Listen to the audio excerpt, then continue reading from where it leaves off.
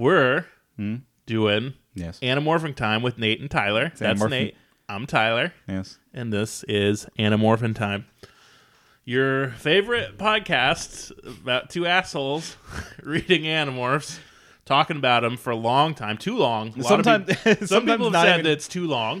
They're 3 hours. Hey. Well, no, they're close. Hey, if you're with us, you're with us. If you ain't with us, then bitch, you ain't with us. Here's what I would recommend is listen to only half and then just move on. No, listen to every word we have to say. It's very important. It's like just pick a spot, like I want to start at like hour 1 and then get the last half. Yeah, back when like the Adderall hits and we're ready to go. Yeah, or like when you're about to go to sleep, or if you're just like on a Coke bender, just pop us into your listening device and we'll serenade you to heaven. Yeah, we'll send you straight to heaven. Yep. Much like this piece of shit. I love this book. I love this teeny pile of shit. All right, let's get this. Okay. They can't tell you their names. They can't tell you where they live. But in the mid to late 90s, these 5 teenagers can turn into animals to fight an invading army of evil brain slugs. 5 dumb teens are the only thing standing in the way of complete annihilation. This is Anamorphing Time with Nate and Tyler. Get your hand off my girlfriend, you yerk-brained bastard! This is for Daddy. Make it like half the bottle. Catherine Alice Applegate wouldn't want this. Doesn't want this. Blah, blah, blah, blah. And like they're like, no, stop shooting at children. Oh man, being 12 was weird. Anamorphin Time. That's Nate. I'm Tyler. We're doing Megamorphs. Yes. Number 1, the Andalite's Gift. Yeah. So, before we get into that, let's start with what we're drinking today. We have 2 crowlers, and if you're wondering what a crowler is, I just learned myself. It's a Can growler? can growler, a giant can of beer. I picked up some IPAs from Gratitude Brewing in Eugene, Oregon. Personal friends of the pod. We don't have friends of the pod. Friends of the pod. Gratitude Brewing.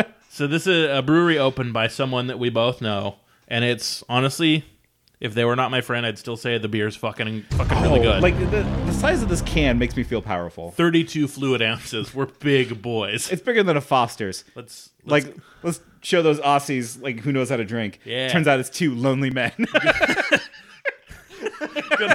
gonna take this beer and boomerang it right to the back of my throat. Yeah. Hey, ask me a yes or no question. I'll answer it as an Australian. How you? Wait, hold on. I can't ask you a serious question. Just ask me a yes or no question. Is green your favorite color? No. We're good at accents here. So I have the Lovin' It Out West, which is a Northwest IPA. Mm-hmm. Alcohol by volume 6.6, IBUs 55. And I am drinking a Juicy Wally Wally, a juicy IPA because I like my beers like I like my women juicy. Yeah, he does. Full of juice. Nope. Yeah. Okay. I'm not starting getting gross yet. Here, let me. People have said they don't like when I get super gross, but I love getting super gross. It's who you are. I mean, like, if anything, this podcast is about being who you are. Yeah, and even sometimes who you are is a scary fly, or a flea, or a tiger, or an alien, or a magical dust cloud trying to eat your morph energy. Yeah, so the cover of this book is immediately disappointing. Yeah, so... Well, I knew what was happening by the title of this book, which is Megamorphs. Yeah, so far, every Animorphs book has had one character on the cover slowly turning into animals. Yeah, and the title's also been like super straight too. It's like the stranger, the secret, the invasion, the invasion. Yeah, it's what do you think of Juicy Wally Wally? Oh, the can is so big. Apart from can size, how's the taste? It's good. I really like it. It doesn't feel like I'm drinking like a giant novelty can. It feels like I'm drinking. It's like it tastes like it's in a regular size can. I mean, yeah, it does. Do you want to try? The mouth is like the size of a normal can mouth. It looks like it's so tiny. But it's a very comically large can. Would you like to try my Lovin' It Out West? Like, well, no, like we can't be swapping fluids right now. Well, we tried.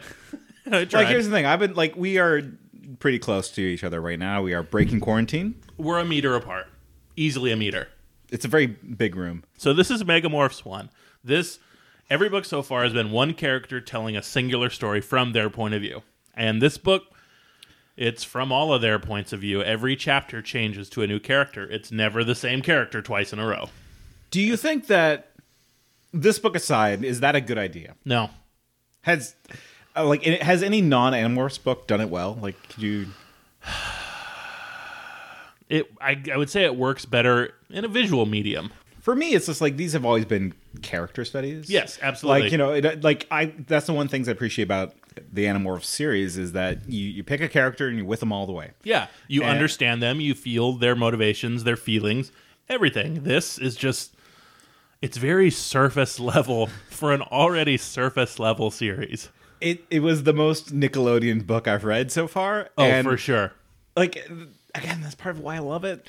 This is like a episode of Salute Your Shorts. This isn't... Well, no, not Salute Your Shorts. It's an episode of The Secret World of Alex Mack. Yeah, there it is. What this is. There it is. Is that we're going to have a surface-level caper, and it's going to be wrapped up in a nice little package at the very end.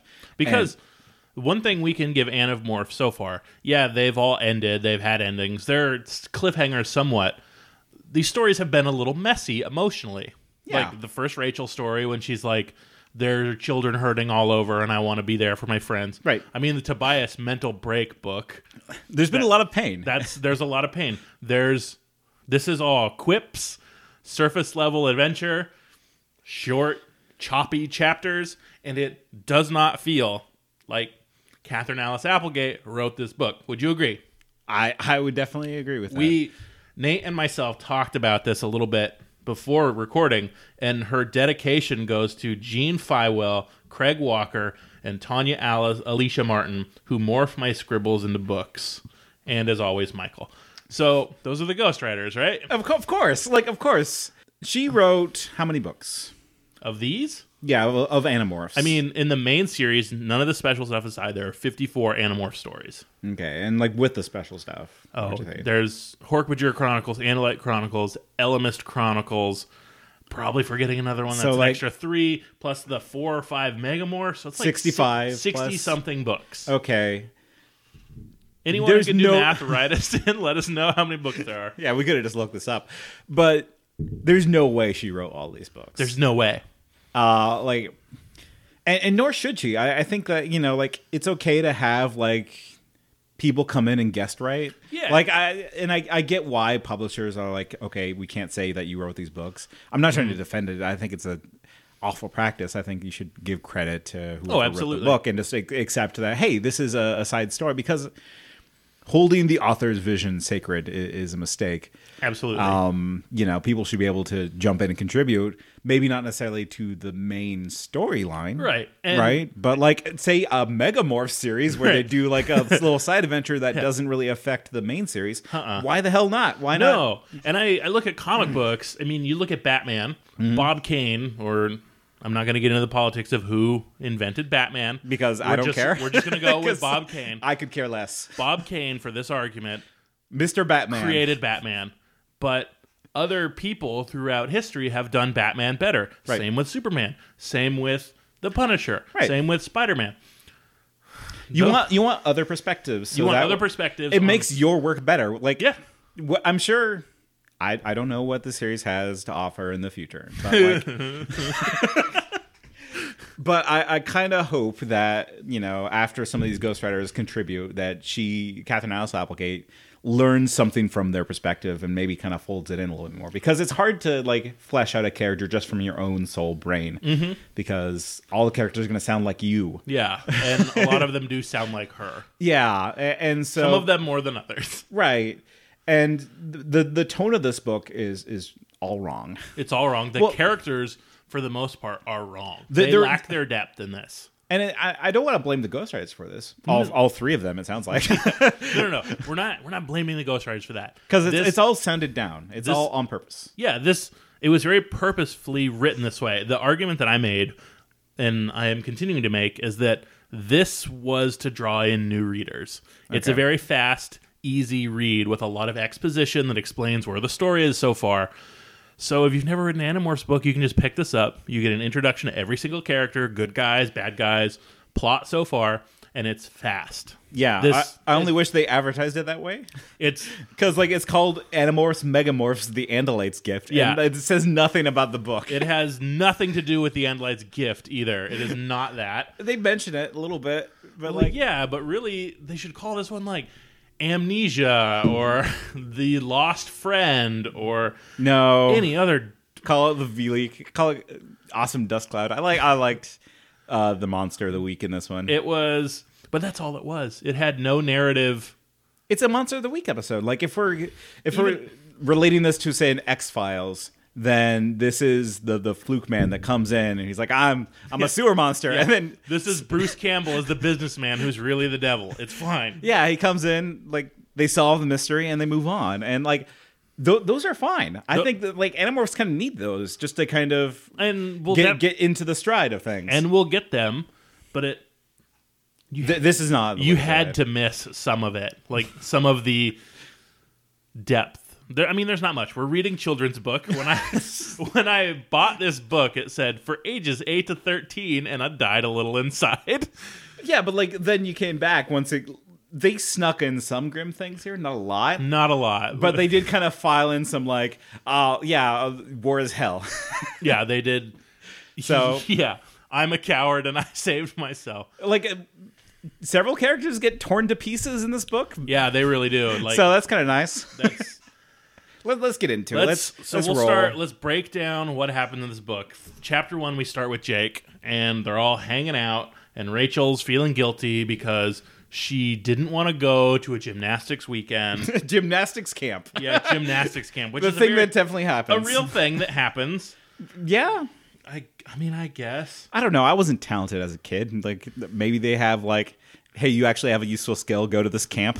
We had, like, baseball jamborees and football jamborees when I played sports, but the only thing we were, like, competent at, I like to think of in high school was theater. Like, we did have theater things. But, like, we never went to, like, theater camp. Theater camp? What is that? And, like, yeah, I'm sure it exists. Oh, no, we did, though. What? Don't you remember the Earth Day shit that they made us do? I didn't go to that. Oh, no.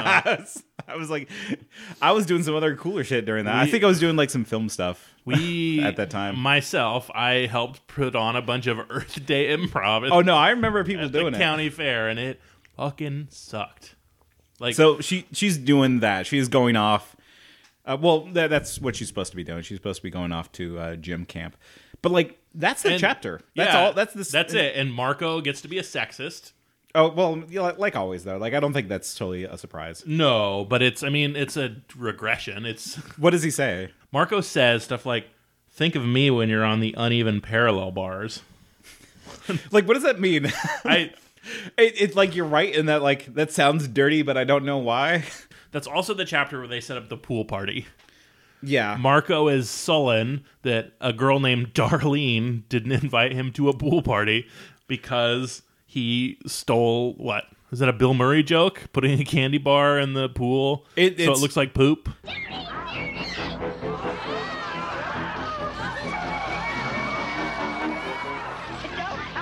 Yeah, it's been stolen to the point now where it's part of the cultural lexicon. Like, nobody can claim that joke anymore. Yeah, what is that, Porky's? I don't know. Probably, but like, whatever. It's hack. It's like, it's just been done everywhere. It's hack. But like, whatever. That's in Marco's character to do something hack, right? And he's like, yeah, she didn't invite me because she just wants to fuck. Or, 8 to 13-year-old language for this girl has a crush on me. She likes me. Yeah, she likes. It's... They just want to like... be boyfriend, girlfriend with each other. Yeah. I want to hold hand and have weird feeling in tummy. No, that's an 8 and 13-year-old's idea of sex. No. No. What? Is that not what it was? Maybe. I don't know. When I was holding hands with my 8 to 13-year-old girlfriend while I was 8 to 13, all I could think was, I remember breaking up with my 6th grade girlfriend, whose name, should I say it? Yeah. Krista. I mean, I'll cut out the last name, but yeah, sure, go for it. And I remember my previous ex-girlfriend, Jill. I was like, why are we ending this? And she's like, you didn't do enough for your love life. And I remember thinking, I'm a 6th grader. What's love life? Yeah. Like, That's all it is. It's just like you're recreating things you see on television. Mm-hmm. I remember like my 6th grade girlfriend. I got her chocolates. I'm like, I got you these chocolates. Was this Rayanne? No, it's not. That was a dare kiss. Oh, Yeah, my first kiss was a truth or dare situation. Oh, I thought you meant you went to a dare thing and you got real horned up talking about drugs and had to kiss someone. Listen, I wasn't that cool of a kid. Fair enough. If I was a cool kid, I'd be all about that dare life. I mean, I was part of that dare life. I think I got a shirt. But, like, no, this was, her name was Dee Dee. She lived in a trailer park. Here's the first problem I have with this book, and I realized it right away. How many chapters are in this book? 44. Right. There's so many chapters in this book. Every Animorphs book. So let me break it down. Mm-hmm. The typical Animorphs book is between 21 and 24 chapters, and they're about 150 pages long. Yeah, chapters are meaningless, really, if we think about it. They really are. This book is... The story itself is about 180 pages long, so only 30 more pages, double the amount of chapters. Yeah. Some of these chapters are 2 pages long, and it's like, what the fuck? Well, like, what do you... The first 1/3 of this book is repeating stuff that the reader already knows, that the characters have to repeat back to each other. Well, yeah, this is the recap episode, you know, if we're talking about Animorphs in the context of a TV series. This is that episode where... It's a bottle episode where they talk about past events to catch everybody up because they may not have read, like, you know, books 1 through 7 or whatever. Right, which were dope. So, like, it serves that purpose, but it's also, like, it does it in a boring way. Mm-hmm. And at the end of the first chapter, Cassie mentions having another premonition dream, and it goes nowhere. Yeah, it does. For 30 chapters. Well, it goes nowhere. And there's no payoff. There's no real payoff. It goes nowhere forever. Like, it doesn't run into any conclusion. It's just kind of like, I had a dream where I might have to make a choice. Right. And then it's gone. And a whole book earlier in this series was dedicated to her dream meaning something. Right. Does Cassie have psychic dreams? She talks to fucking whales. Like, she's got psychic dreams and she talks to whales. There's magic. Okay. I guess there's magic. No, yeah, like Cassie's magic. It's cool. So we'll just roll with it. Yeah, but here's my point about the chapters. Is that chapters are meant to kind of give you a context switch, right? Either you're switching characters, or you're switching locations, or you're switching what it is that you're talking about for a period of time. It gives your brain a break to kind of switch over. And the second 2/3 of this, they get better at making that flow. Right. But this first third... No, it's just snapping all over the place all the time. And like sometimes they recap things that they just did. Yeah. Right? Like, so after chapter 1, what happens? Rachel decides, okay, I'm going to go on the retreat. Oh, hey, I think I want to fly around first. Yeah. She wants to say goodbye to Tobias before she goes on the retreat because Tobias is... Because they're tied. They're going to fuck, right? Yeah. Like, no, of course. Because who wouldn't want to? Because Tobias is great. So Rachel's like, I'm going to go say goodbye to Tobias. I'm going to turn into a bald eagle because she's the leader, and the leader is a bald eagle of this country. Yeah. If you're in another country, 1, please let us know because that'd be really fucking weird. And 2, fuck other countries. Yeah. America's gone soon anyways, so we're great. I mean, definitely abolish borders, but she decides to turn into an eagle, go say goodbye to Tobias. Yeah. She was like, she immediately gets swarmed by other birds. Not just like blue jays. Yeah, they were blue jays. Blue jays come and swarm her because I guess she was flying too close to their nest. Right? She's like, fuck this, I'm out. She turns around and slams face first into a tree.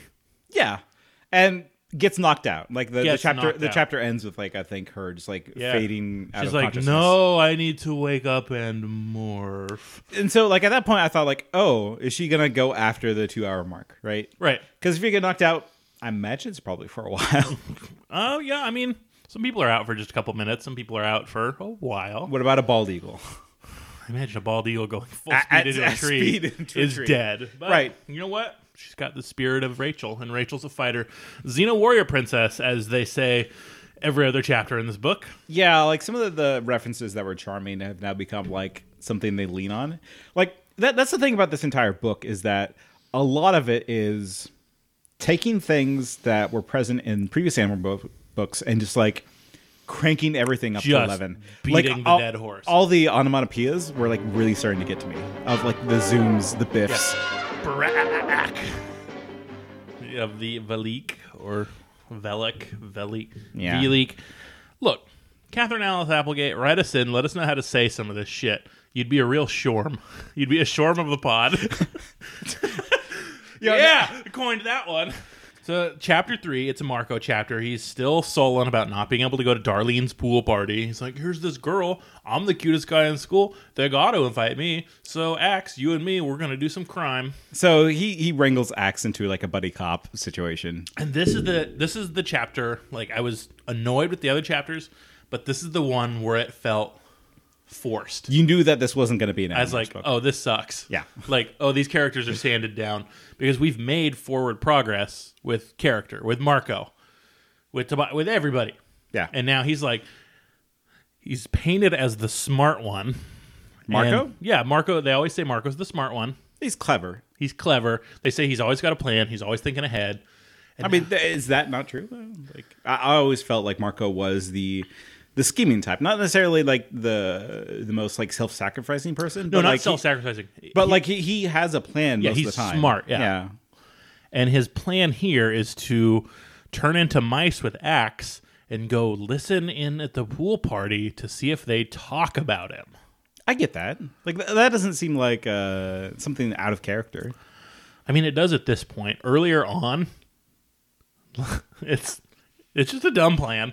It's a Nickelodeon after-school plan, right? Like it's Yeah. the plan of like this is going to be a half-hour episode where like Marco gets into hijinks and learns, Right.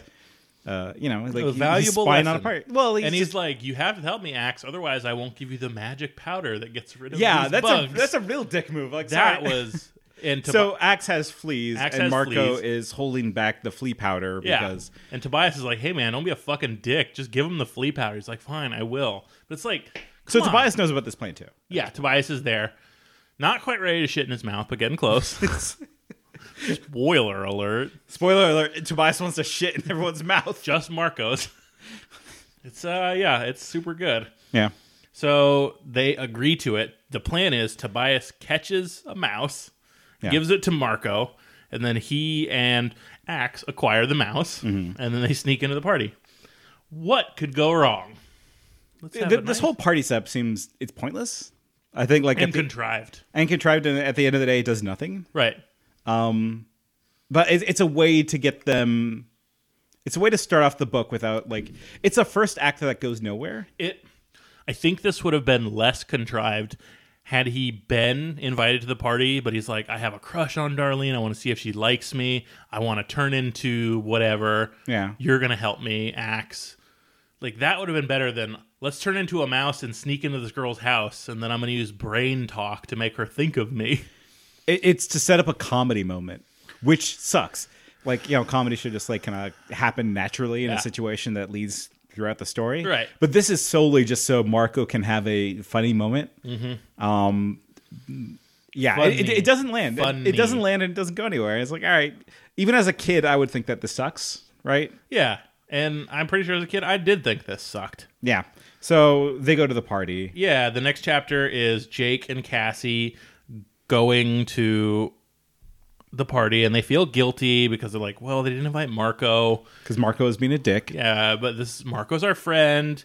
We should support our friend, but hey, we're here at a pool party, whatever, it's cool. Yeah, and then like whoever wrote this is describing what a kid's pool party looks like, which is like it's the most boomer description of like what a pool party is for kids. Like what is a pool party for you? For me, it's like you get a bunch of kids in the pool and like, hey, let's make a whirlpool. Yeah, they splash, they play some Marco Polo. They dive for rocks or whatever. Yeah, but she describes it as 40 or 50 kids in a pool, which is a nightmare of kids. If that's a small pool, that sucks. If it's a big pool, they're rich and we should kill them and take their pool. Well, they say here that Darlene is a rich family. Oh, they do say that, don't but they? even then, like, we have both been to rich kids' parties before, and 40 to 50 kids is like way too many. That's way too many. Like, the richest pool party we went to, yes, there were not 40 to 50 kids. No, like rich people don't want to have to deal with like a swarm of kids. No, it's like you invite the other rich kids' parents over, and and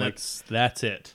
But anyway, I guess like 50 kids were there, and they were dancing by the pool.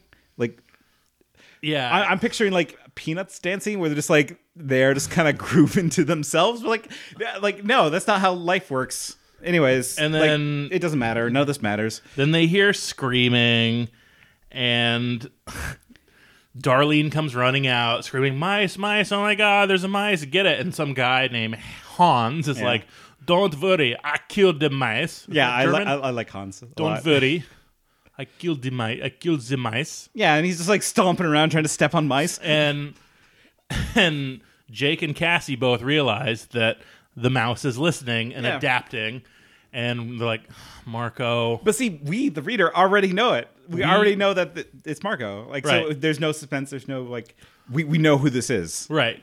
All right. And then the end of this chapter, they're like, "Whoa, look, a tornado in the sky." And a whirling tornado comes, and the chapter ends with, "I felt a terrible sensation of dread from deep down inside.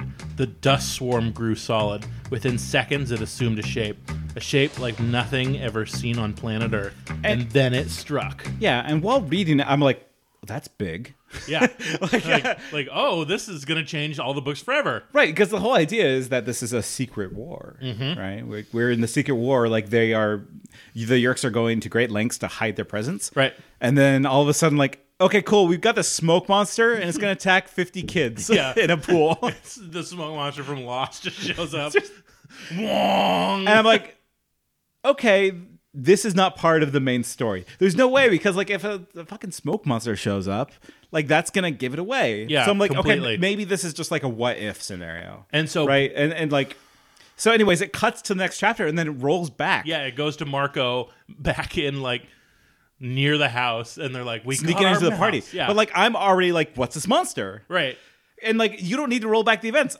We already saw it. We saw the mouses like, tormenting Darlene or whatever. Right. We don't need to see this part. We don't need to see the part where Marco acquires a mouse and Axe acquires a mouse. Plus, huge fucking plot holes right here, because Axe would have to be in human form, turn back to Andalite form, go to mouse form. Just Yeah, but this was not thought through like the other books were, and that's saying something that calling the other books thought through. I think we as podcasters need to be careful about picking this book apart, because it is so full of holes that we will just like fuck them. We're podcasters that fuck. Yeah, we'll just have like with each other. I'll fuck your holes. So you fuck my holes? No. Okay. But like, no, what I'm saying is that like we could just like every single plot hole in this way, if we go through and just tear it apart, like it's just gonna be this shredded mess and we won't know what to do with it. Like we just have to like let shit go, and it's hard because like this one is spitting in the faces of the other books, right? Like the other books are so careful. The other books, like, yeah, there's plot holes here and there, but you can kind of forgive them because in one sense they serve the larger narrative. This plot holes for no reason. Let's skip this shit where he torments Darlene and crawls on her foot. Whatever, that's it. He crawls on her foot. She runs out. The smoke monster rips the roof off the house. Just tears right through it. Yeah, we know later, like trying to get to these, to Axe and get Marco. to Axe and Marco. Right. Axe and Marco run to the basement to morph back. Yeah. Marco wants to be human, and then Axe has to turn into an Andalite and then a human again. Stupid. No, it's fine. The thing is, it just doesn't matter. It doesn't matter. None of this matters. So like, Animorphin time. None of this matters. You can't get angry at this book because nothing matters, right? You can't be mad at us if our podcast is too long and bad because nothing matters. These are good beers, huh? Yeah, right? Oh, I have so much. They're big. They're so big. Hefty cans here. Hefty cans for hefty boys. Hefty cans. But so that's why, like, we just have to like keep on rolling with it, because otherwise, like, this book is not going to affect the main story. No, right? So like, it's totally cool and then if like the things next break. book, it gets a throwaway line. Yeah, and that's how I remember this book even existed. Yeah, so let's just roll with it, and like, some things are important, right? Yeah. So this smoke monster, which is described as a swirling, thick tornado made of knives and mouths. Just a great image. Like there's some good images in here. Let's give some credit. They do design their evil aliens really well. Yeah. And I was picturing the whole time all those scenes from Evil Dead with the smoke, just like chasing them. That's cooler than I was thinking. I was thinking like the smoke monster from Lost. Oh, fuck that smoke monster. The monster is about to eat them, and it flies away. Right? Yes, the monster like just randomly leaves, and we don't know why. Marco's human form. Is Axe also in human form? Yeah, they've all put on their human forms in disguise. And so in chapter 6, we cut to Rachel waking up. Rachel waking up. Her brain completely smooth, gone. I'd say she got Jake brained.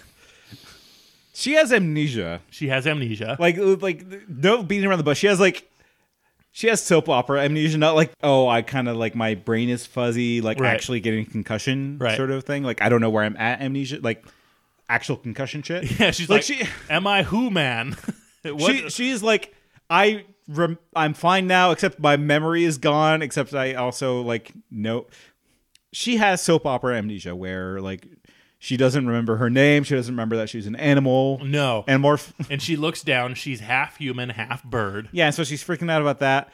This is when my brain kind of just like snapped. I was like, oh shit, this is bad. I did like that's when my brain really kind of like took a full turn on like this is the trash pile that I expected Animorphs to be. Right? Because that's what we said before we were recording. This is the book that is what most people think Animorphs is. Right. And this is the point where my brain kind of just snapped. And you just turned off higher functions and went with the ride? No, like every time it came up, I was just like, I hate this. Specifically the Rachel amnesia stuff, because it's so tropey that it started to like damage my image of Animorphs a little bit. Like it's something that's like kind of actively like hurting my past experiences with the books. And yeah, like I hate it. I hate it so much. I hate every little bit of the amnesia plot, and it goes on for the rest of the book. Yep. And she has amnesia, and she stares at this dust cloud that's just staring back at her. Yeah, like they have a moment. Yeah, they're looking at each other. As I lay there, I had a terrible feeling. A feeling that this swirling, thickening cloud was watching me, considering me, focusing on me. But I could not allow myself to be distracted. I was still not fully human, and I wanted to be human again. Maybe once I was human, I would remember who I was. Just dumb. Even the prose is bad. So like the descriptions of her losing her memory aren't like artistic. Like there's no like really like. And when she starts to get his back, it's like Flash. I remember the night before. Flash. I know a bird boy. Flash. Yeah. Like that's the thing that caused the most damage for me in this book is the breaking of the onomatopoeias. Right. Before I kind of appreciate it a little bit, like of like the thwoom of like they served a purpose. Right. It was there to like really like convey direct actions. The sound of the Valik is the only good onomatopoeia because it's barak, and you know that's the Valik tearing through shit. Yeah, well, because like our favorite sound. Well, yeah, because like they're doing emotion, and I think it's okay to like add some noise to add some excitement to like a punch or a kick because otherwise reading it's a bit boring. But like having a flash, zoom, like those kind of things, those like you can describe those with feeling. Like I was hit with a sudden white flash of memories as it burned across my brain. Right. Like like those kind of things. You could elaborate a little bit more on those. Yeah. Instead of just saying like, oh, I remembered a scene where I had friends. Like it would be better. It's like, sear went the pain across my brain as I remembered my bird boyfriend. Yeah. You could integrate them both. God, I'm a good writer. Yeah. Let's talk about how good of a writer you are. We're so good. Norm MacDonald says I have wonderful words. I was about to say we're better writers than the writer of this book, but we don't know. Well, and besides, like this is like one of their paychecks. This is just a Tuesday activity for the ghostwriters of this book. So let's not be too harsh. Oh no, they got to make their wage. And honestly, the longer this book went on, once we get past the first third, the action picks up and just goes. Yeah, and it's interesting. Yeah, so let's get to that. Like, what happens next? Next we go into Tobias, where he's just sort of watching, and he's watching his friends go to the party, and he's like, man, I wish I had friends. I guess I'm friends with Axe, but I would like to go to a party again, maybe. I don't know. Yeah. And then he sees the tornado monster. So throughout these chapters, like it's just been like this recaps of this is backing to watching Tobias see the house get torn up. You see the tornado over Rachel wanting to eat her, and then it cuts back to Tobias, who's like, I'm a sad forever bird who has no friends. Oh, my friend's house got eaten. he had a snake. Like there's a part, where he's just like, I had a snake, a rare delicacy. I had a rare delicacy. It was a snake today. Yeah, which I like that.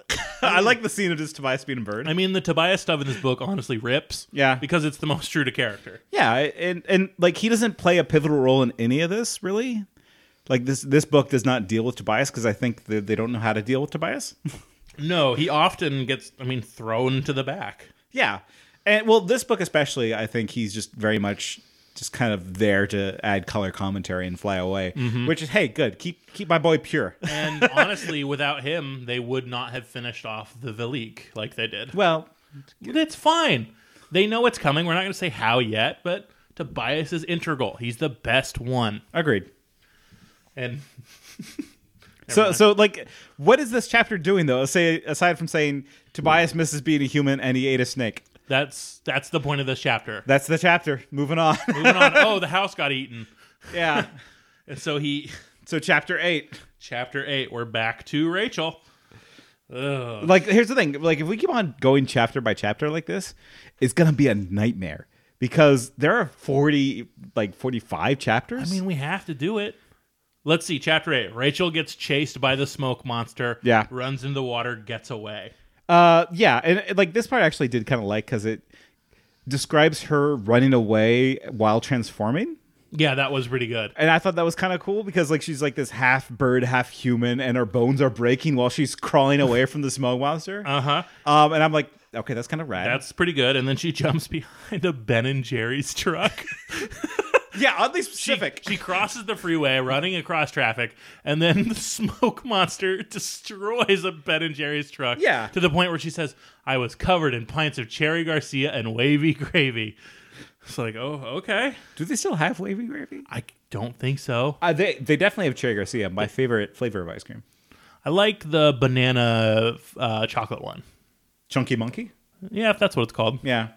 You got to get up on your Ben and Jerry's. Apparently I do. Yeah. Tornado my butt, Marco said. Yeah, that thing was alive. Let's just go right back into chapter 9 with Cassie. I just like the phrase tornado my butt. He's telling Jake what he wants for his birthday. Tornado my butt. Ooh. So like they're at Cassie's watching TV. Axe is in human form. They're recapping what happened. Yeah, they're recapping exactly what happened. We were there. We read that section. A tornado hit a truck, and they're just talking about it again. But like the point is like the news is writing it off. Yeah, the point is they're watching the news and they're like, oh, it's just a tornado. And then Cassie sees something on the TV. She sees Rachel in the news footage. Yeah, and she's like, what the fuck is Rachel doing there at the scene of the tornado attack? Right. Chapter 10. Chapter 10. These things move so goddamn quickly. So they're like a new scene. Here we go. Yep. Cut back to Rachel. Chapter 10. We're going into Rachel. I spent hours just walking in the woods, walking and trying to remember. Who was I? What was I? I didn't know. My mind would not answer me. So it's so answer good. me! I yelled at no one but the trees. Who am I? Stupid. So good. Actually, here's the thing. I kind of like that level of schlock. I think this is where I was starting to turn around on the book. Oh yeah. Of like, oh, I'm back in again. Rachel is like yelling at a tree. Who am I? Who am I? Like, who am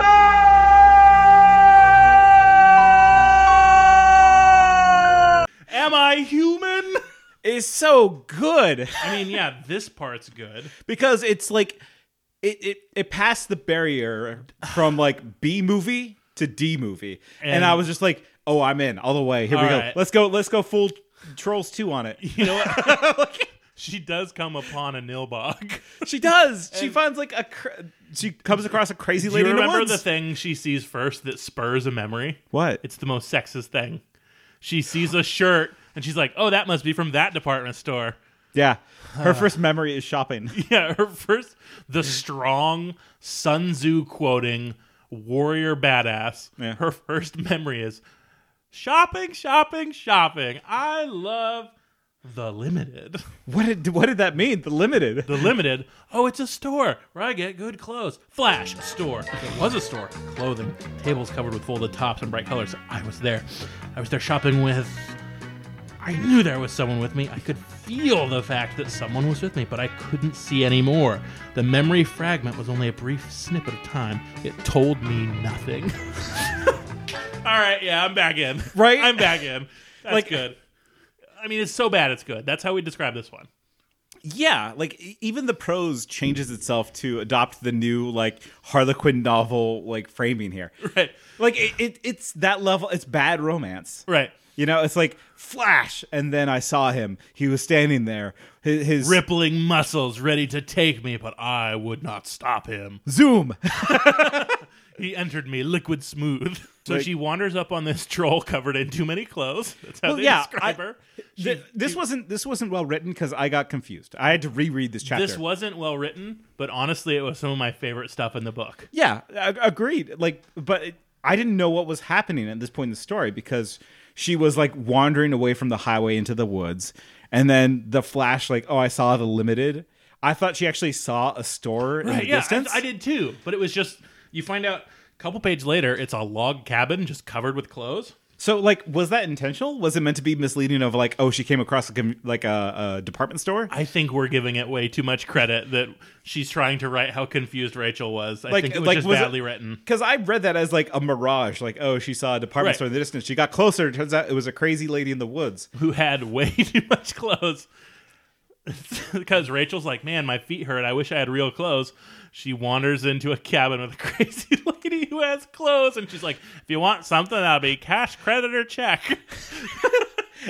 This is so great because, like, what is this woman doing in the woods? Well, she went nuts after she got yerk brained. Yeah, okay. Which, Which I guess like hurt her brain enough that she just like hoarded clothes in the woods. I don't know how she got here. She's so far the most interesting character in this series. Yeah, like she's asking, like she's bringing up good questions. It's like, really sad. I She don't died care- in a fire. Yeah, we can assume that she died. They never mention her again, do they? No, I don't think they do. But, Like, there's this scene She where tries to get clothes, and she's like, you gotta read it. We gotta read it. okay. Excuse me, I said, ma'am. If you want to return the item, you'll need a receipt. Can you tell me your name? She stopped sorting the clothing. She turned a sly grin toward me. My name? Or its name? We are two, not one. Yes, yes. If you want to return the item... Your name, please, I said.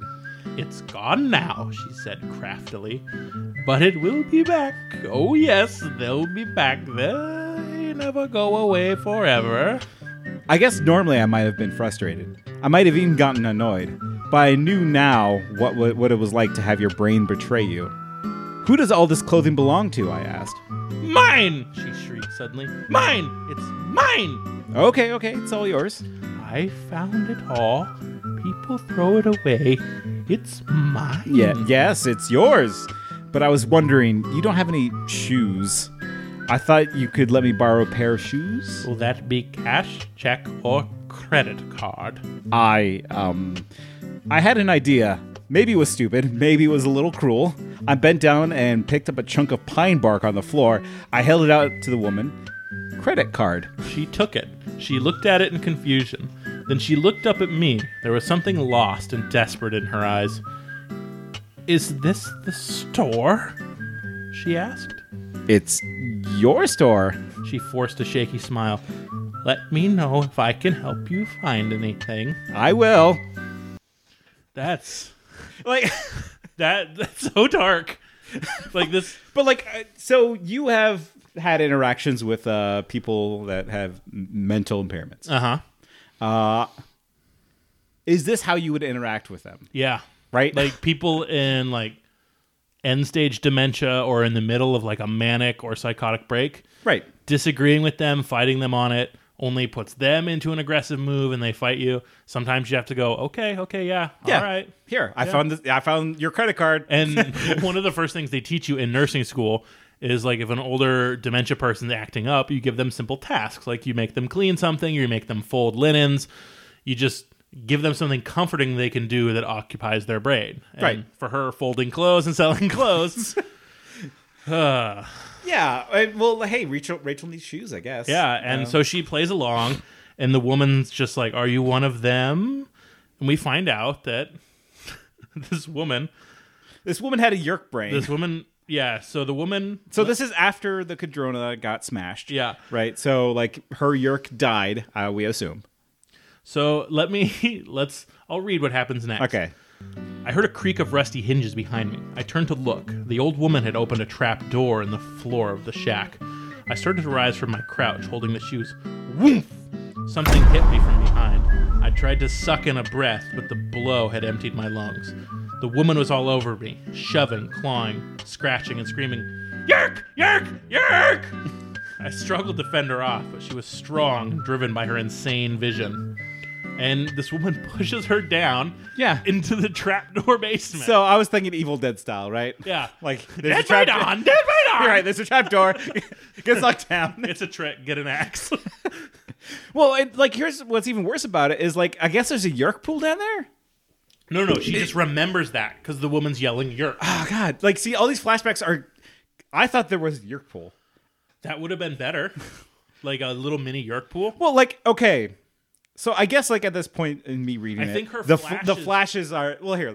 They're like hallucinations. Flash, a gray sludgy pool, an underground cavern, something in the pool swimming, many somethings, seething just below the surface of the pool like fish. No, slugs, gray slugs. Yerk! Right? She's Yeah. interacting with the vision. Right. So that's why I was a little bit confused because I thought there's a yerk pool underneath this cabin. That explains her yerk brain. Mm-hmm. But no, it's a flashback. It's just she's having flashbacks. Right. She's having PTSD. I guess. And, her brain kind of sucks right now. Very true. So she's locked in this basement. She's locked in the basement. And so what's the first reaction that, if you lock somebody in a basement, what would you do? If I locked someone in the basement? Yeah. If you went crazy, you're a little unhinged. Well, I'd probably sit there and be like, what the fuck am I going to do? What the fuck am I going to do? I got to kill this person. What the fuck am I going to do? Right, okay. So how are you going to kill her? Are you going to go down and just stab her? No. No.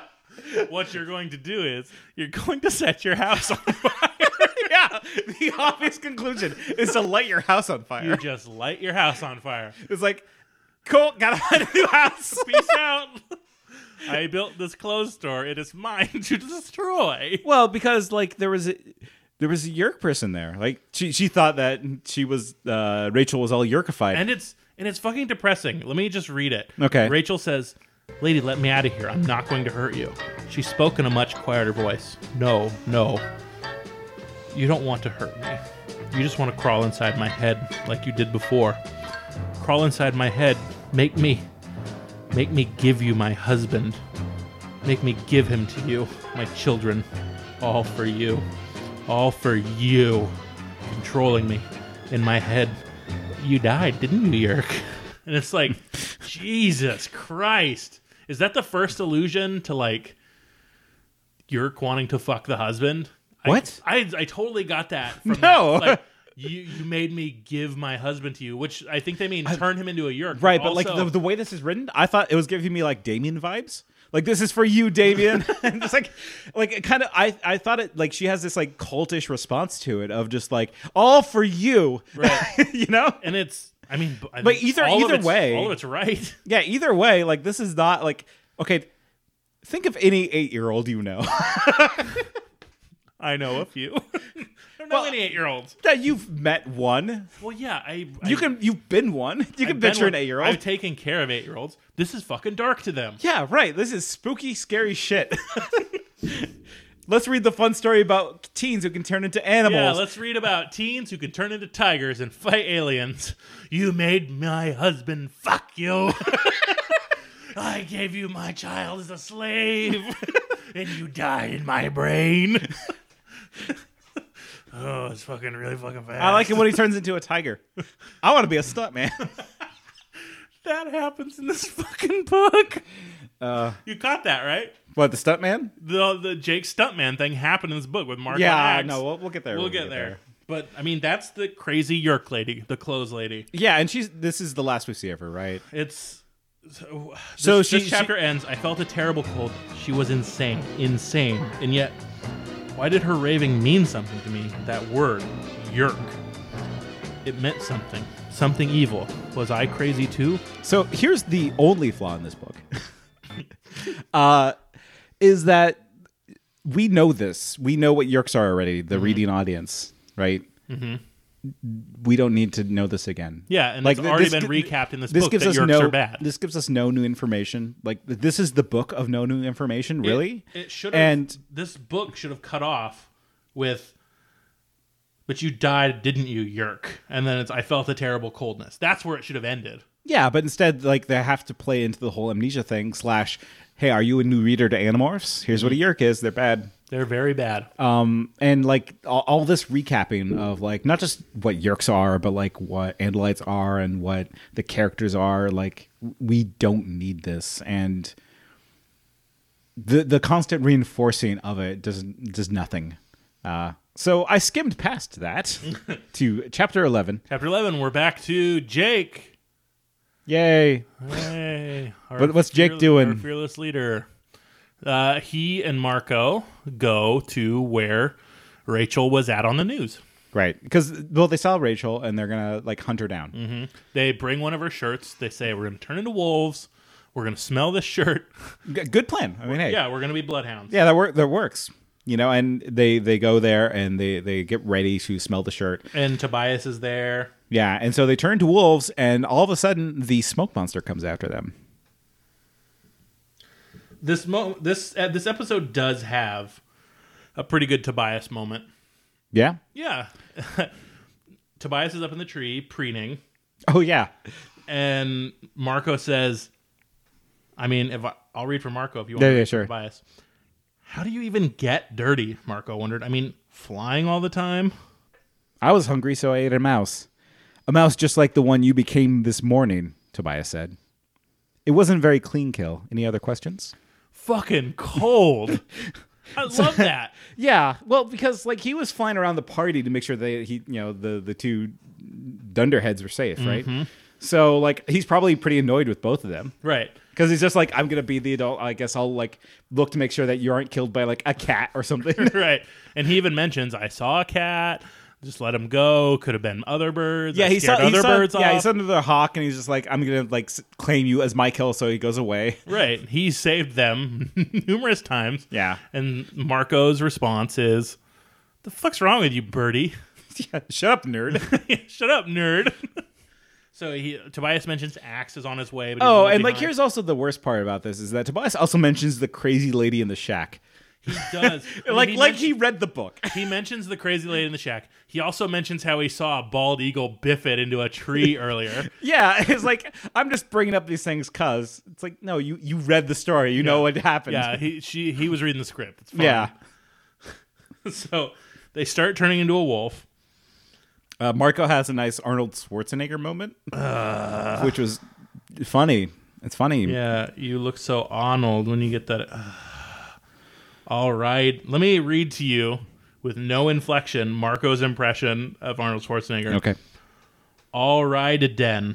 Let's do it. That sounds... Do you want to try that as Arnold? Yeah, here we go. All right, then. Let's do it.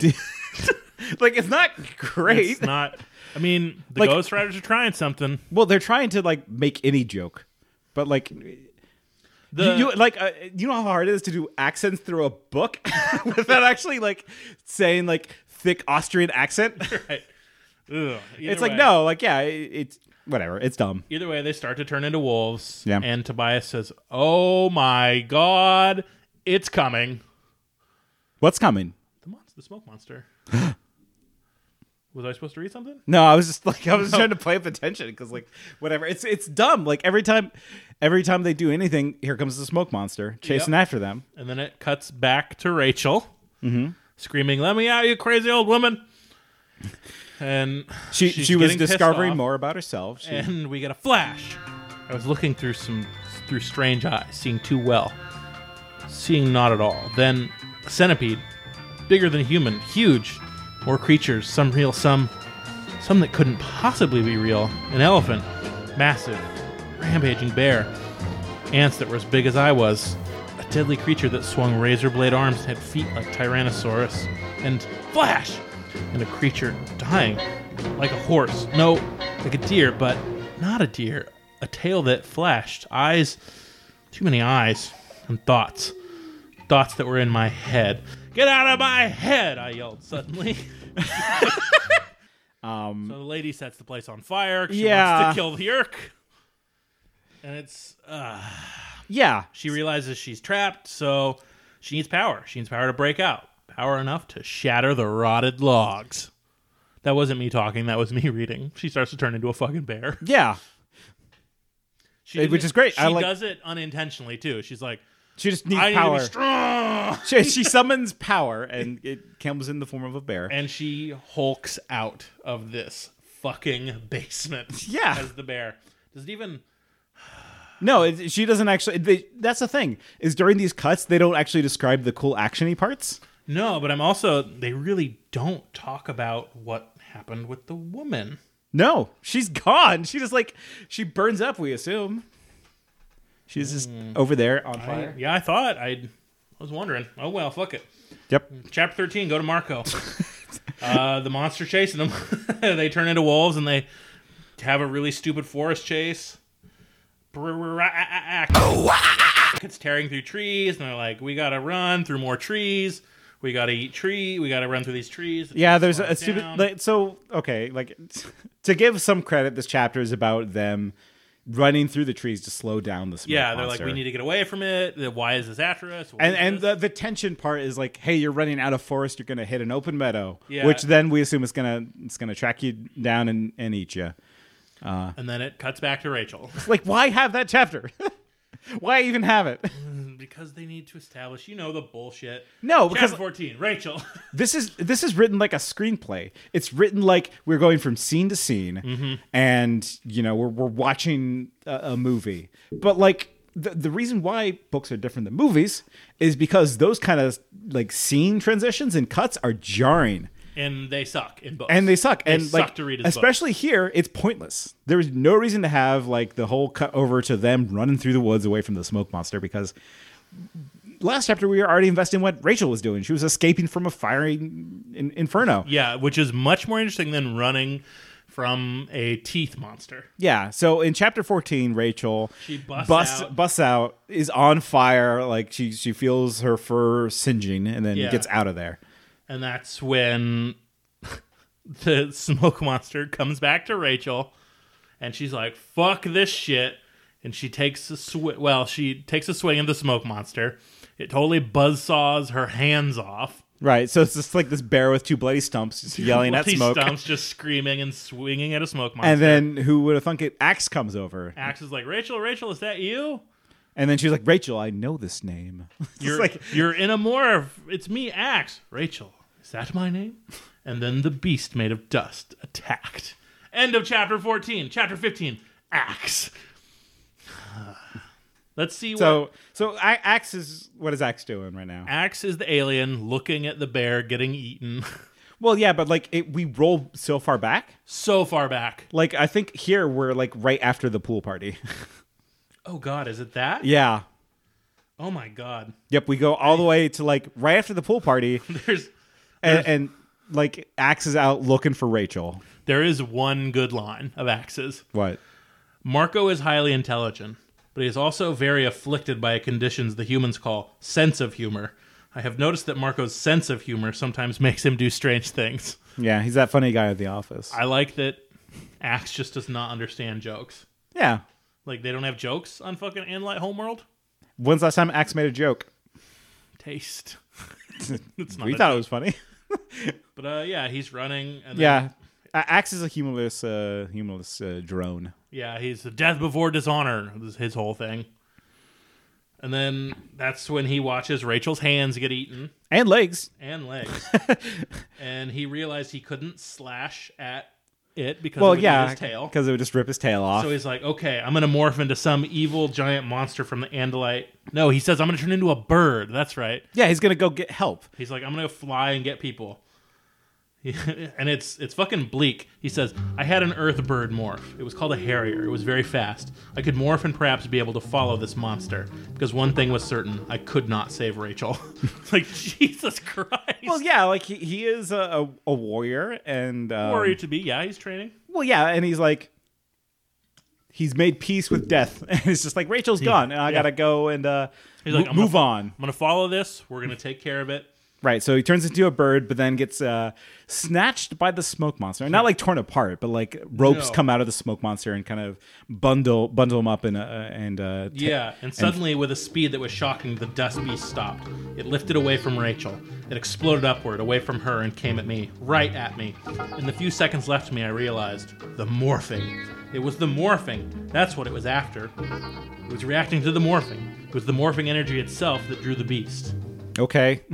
Like, I don't know how he came to that conclusion. Honestly, I would have liked it like a little bit later. Yeah. But yeah, so this thing is attracted to morphing energy. So he just like reversed it and then immediately goes back to Andalite. I felt the beast around me. It suffocated me. It choked me. It wrapped me tightly in a cocoon until I could not move an inch. I felt myself lifted up from the ground, up and up, faster and faster, unable to see, able only to hear the wild winds of the beast itself. But now I understood. I knew where it was taking me. I knew the purpose of the beast. And with a fear that chilled to my bones, I realized that I knew its master's name. And we know the master's name. We know the master's name. Because, like, who else would it be? Visser 3, baby. Visser 3. And there's some good Visser 3 stuff. I mean, but it was also dumbed down and not as good. Well, it's good in the way that sometimes Visser 3 can go full Cobra Commander. Yeah. And he's full Cobra Commander in this book. But we're not there yet. And instead, we have to go have fun with Jake in chapter 16. This chapter's nothing. They just realize, oh, I smell Rachel. I smell a bear. I see blood tracks. I smell an Andalite. Andalite tracks. Oh, Andalite's gone. Bears went to the river. Yeah. That's this whole chapter. Yeah, well, they're just continuing on with the tracking, and then we cut back to... Well, we cut to Cassie. So I guess Cassie's not part of the search party. No, Cassie will go to 17. She's at the mall. See, this is already getting kind of confusing. So Axe is being captured. Rachel is a bloody bear in the middle of the woods. Wandering away. Tobias is... Flying somewhere? Flying and looking for Rachel, I guess. Same with Marco and Jake. They're all looking through the woods. And Cassie's at the mall. At the mall, because maybe Rachel's shopping. Which Cassie even says, this is sexist of them to send me to do this. Yeah, then why are you doing it? Then she also says, but yeah, Rachel likes to shop. It's like, Jesus Christ. I mean, like, in the context of this book, yeah, sure. Rachel loves shopping. Yeah, I mean, her first memory was of, I like to shop. But yeah, Cassie's at Radio Shack and all these stores in the mall, and she doesn't see Rachel. The only bit of Cassie character development we truly get from this was when she realizes that she told Jake about her premonition dream. She says, it's because I told Jake about the stupid dream. Now he thinks I'm losing it. Not a surprise, is it? Tell a guy you're having nightmares when you face evil and choose who it kills. He's going to think maybe you're losing it. So... I get that. Like, sometimes you don't want to share your feelings because they might... Cassie is full of doubt. Yeah. Also, I guess Cassie doesn't like the smell of cinnamon buns. Yeah, what the fuck? She's weird. Yeah, like Cassie's just mentioning all the things in the mall and she hates it. Because I guess like they went full like Cassie hates civilization in this one. Yeah, they really did. So she doesn't find Rachel in the mall, obviously, because that's a bad idea. Why would you search for her in a mall? But she finds someone more important, Vice Principal Chapman, one of the Yeerk commanders. And so, well, her theory isn't like awful. It's like, okay, I'll turn into a fly, land on his collar, and spy on him to see if they know where Rachel is. Yeah, I mean, they've definitely had dumber plans. I'm thinking of you, Fishtube. Yeah, well. Fishtube is how I'm going to judge Animorph schemes from now on. Like, if we're ranking it, it's ants, then Fishtube. Well, yeah, okay, yeah. Like, because, like, they even mentioned, like, how bad of an idea the ants were in this book. And, honestly, the final idea in this book is pretty stupid, too. Well, yeah. It's no Fishtube. It's no Fishtube. But like, anyways, she turns into a fly. Describes that process again. Like we've already gone through that journey of how gross it is to turn into a fly. And since I'm using my reader's brain to realize the smoke monster doesn't show up because it's capturing Axe. So when she morphs, it's fine, right? Yeah. Let's go with that explicitly, but that's. The timeline is all kind of messed up too. Like we don't know when she turned into a fly. It could have Right. been like right before and just Right. like the time. Doesn't matter. Either way, she's like, I'm gonna follow Chapman. So she flies onto Chapman's collar. Yeah, cutting back to Axe, who's now at the Blade ship. He realizes, oh, I'm not in space. I'm just up in the air. Cool. He's there with Visser 3. Yeah. So why isn't the Blade ship like in space? Well, I guess like because we learned the name of this thing finally. Yeah. We've been calling it Smoke Monster and Valik because The Valik. this thing is called a Valik. Yeah, they've been calling it the Tornado, which we like Smoke Monster more because we can only really experience the world through pop culture we've ingested. So we've been doing Smoke Monster. So sorry, everybody. Fish biscuit. Fish biscuit. How'd you do that? Hey, you got yourself a fish biscuit. How'd you do that? I figured out your complicated gizmos, that's how. Only took the bears 2 hours. But he's dropped in the Blade ship. He's surrounded by 10 Hork-Bajir. And Axe even says, they could have left 2 Hork-Bajir to easily defeat me, but 10 means they're really afraid of me. So we're badass. Yeah, he's feeling pretty rebellious, which I like. And then like Visser 3 comes on by to Visser give a 3. speech. Well, a voice said in my head. So we have our first captive. It was him, as I had known it would be. Visser 3. Third most powerful of all the Yeerks. Of all the Yeerk warlords. The leader of the Yeerk invasion of Earth. An abomination. I like how he calls him an abomination. Like, you know, it's... Yep. They reinforce that he's the only Yeerk who ever took an Andalite. Right. And how Visser 3 killed his brother, so he's now honor-bound and duty-bound to murder Visser 3, which we'll get into in the next episode. Yeah, well, next book's an Axe book, so... Yeah. And then Visser 3 continues. You're not even full-grown, Andalite, Visser 3 sneered. My Valik brings me a child? Valik, I said. Yes, I named it myself. In the Yeerk language, it means pet. It's a rare life form from right here in this solar system. The big gas giant, the one with very prominent rings, called Nate's mom. Listen, if we know of one gas giant, it's my butt. Ooh, let's see them rings. Your anus. Your anus. Let's spread your butt and count your rings. I like how there's like a smoke alien monster in Saturn's rings. Yeah, I just...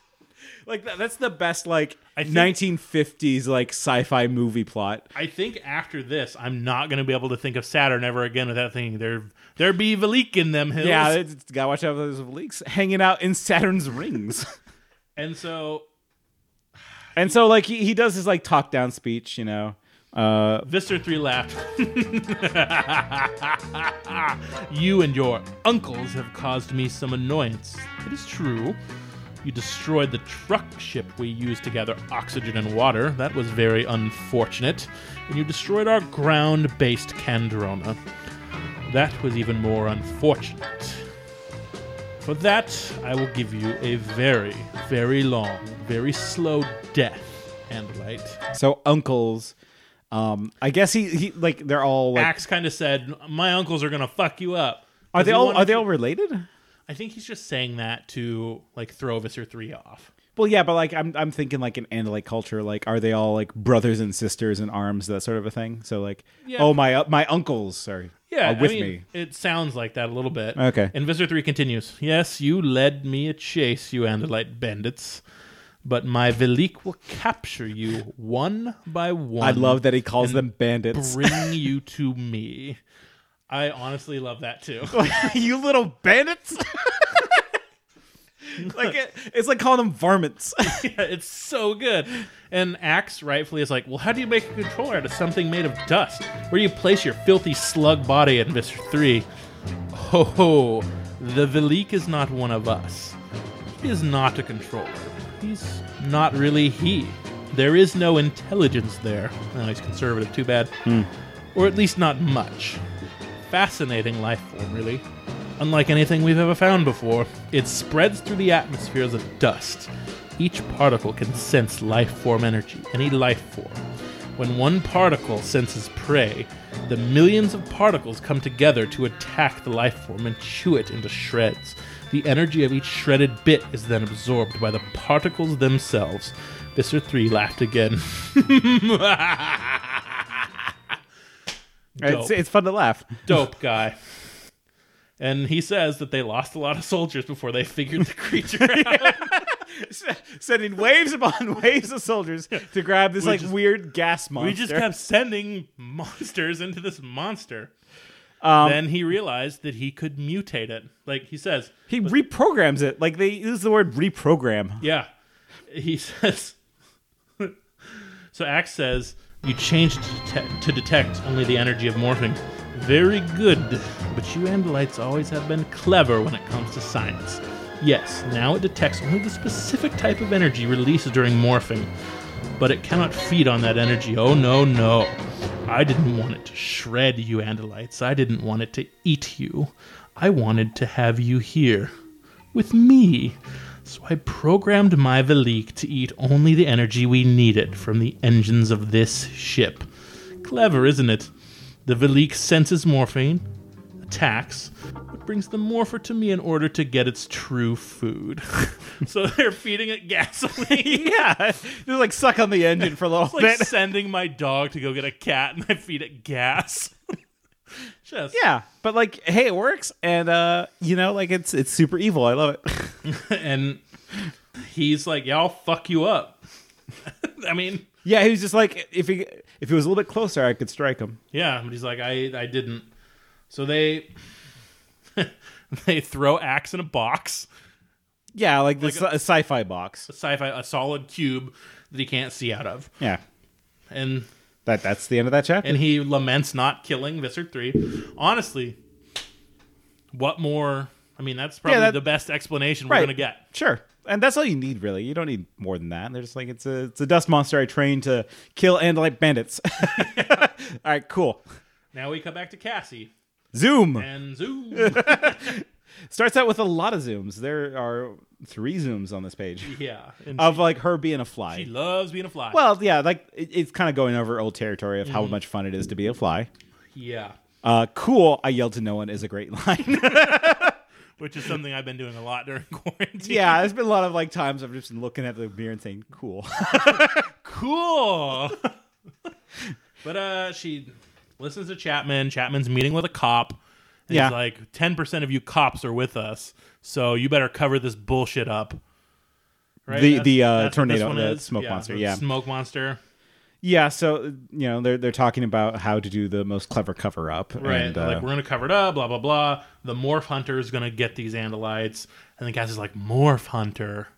Oh. yeah, she's starting to solve the mystery a little bit here. Yeah. And that's it. She goes to the bathroom and demorphs. And then it cuts back to Rachel, chapter 20. She morphs back to human. She's like, man, I hope I have hands when I change back. Yeah, because she has no idea, which I kind of like. And I actually liked this bit. My front paws were gone, chewed off by the terrible dust monster. Blood was everywhere. I could not walk like a bear, but I could wallow along on 2 legs until I had gotten far enough away from the terrifying creature. I found a stream no more than a foot deep and 3 feet wide. I sank down into the water and tried to change. I didn't know if I could. I didn't know how I had become a bear, so I wasn't sure if I could become human again. And if I did, what about my hands? Did this terrible injury to my body mean that my human hands would be gone too? Rachel, that's what the creature called me. So skip ahead to, I focused on being human again, but all the time. I braced myself for pain beyond endurance. I lay on my side in the stream. Cold water bubbled and rushed around me. I kept the stumps of my paws in the numbing water, and slowly I grew smaller and weaker. I held the bloody stumps up so I could see them. I would have cried if I had had human tears. Human fingers were growing from the gore. Yeah, that's great. That's the best description in this book. Yeah. By far. Like the idea of looking at like your own bloody stumps and then hoping that they grow back to have hands is just great. Out of this mangled mess, fingers start to sprout. Right. Fucking cool. Yeah. No, it's good. The whole amnesia thing, real dumb. Real dumb. But yeah, she turns back yeah. human. She has another flashback. Flash a construction site, right? I mean, Yeah. She remembers meeting Prince Elfinger. right. Things are coming back slowly for Rachel. Yeah. And she's like, well, I'm just going to follow this river, I guess. Sure. That's it. And then we go to Marco. They cut to Marco. Oh, boy.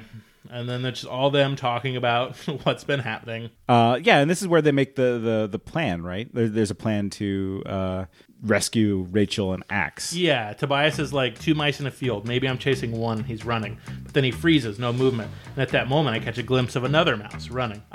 Or at least the hawk goes after the second mouse. The hawk brain thinks they're the same mouse. What's important is the movement. So they're going to take turns morphing to distract this monster. Yeah. To so save Rachel or something. Well, because they know that Rachel and Axe are in trouble, right?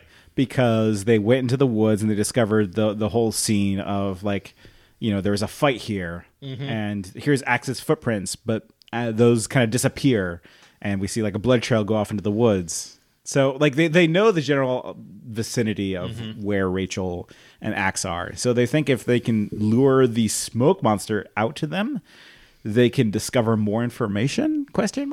Yeah. Like I don't know what their exact plan is here, but like I think it's maybe because they don't have one. Right. They're like, well, we're gonna fucking find a way to kill this thing. Yeah. We can at least tire it and kill it. To quote Marco, kick this big windbag's dusty butt. Sure. That's what we ought to do with this President Trump in the White House, huh? Yeah. Kick this windbag's dusty butt. Listen here, Jack. I want to kick your dusty butt. Listen here, fat. It's yeah. So we cut to Rachel, who breaks into a house. Yeah, well, it's not like she's breaking and entering for fun. No, she is in her morphine suit, which is like the skin tight leotard. Her feet are ripped up. She's tired. She's hungry. She doesn't have shoes. Has no shoes. She drinks from a hose. Breaks into this house. Yeah. Realizes that some house painters left Nilla wafers behind, so she mows down on some Nilla wafers. I feel that. No, wafers are good. She has some more stupid flashes about being on the balance beam, blah, blah, blah, being a cat, blah, blah, blah. And she falls asleep, right? So she kind of is exhausted, but she's safe in this house. She falls asleep and she has a dream about going down to the York pool. And then she has another dream about becoming an ant. And she wakes up in a cold sweat. She says, "Morph back." I cried in my dream. "Morph back. Morph.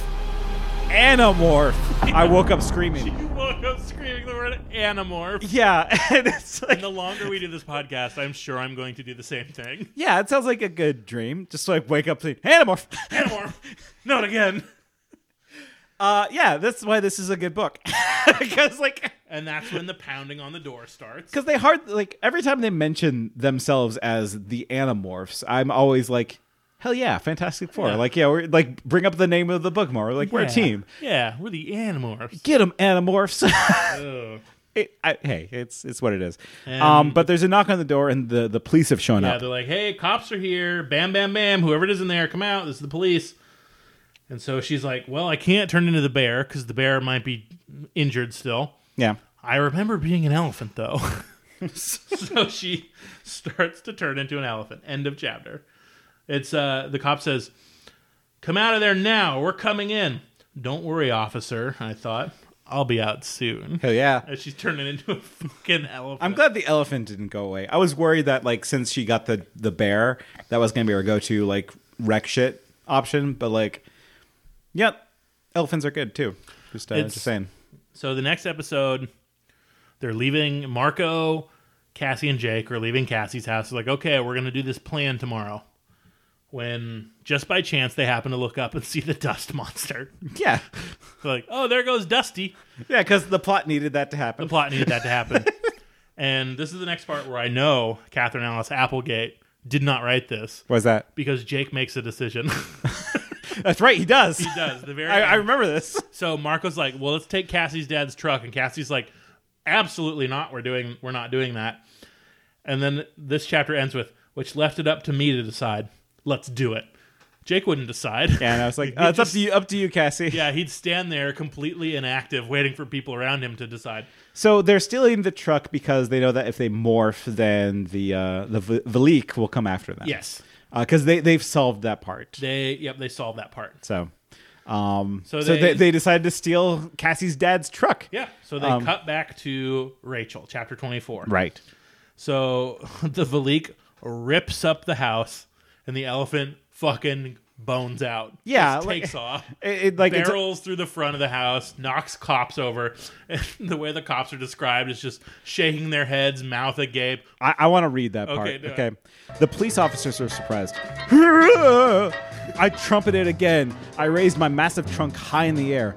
4 police officers stared with identical expressions of total, absolute disbelief. 4 mouths hung open. They blinked.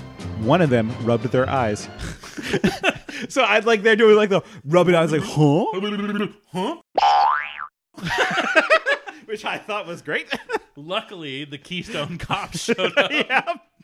Good God. Did a double take. It's great. Yeah, and then like they immediately get like wrecked by house debris, I think, right? Yeah. Yeah, because House like debris, they're not. because on one side the Vleek is like wrecking the house, and the other side an elephant is busting out. Yeah. So they shoot at the Vleek, which is good. You know, lucky Rachel didn't get shot. Yeah, and they...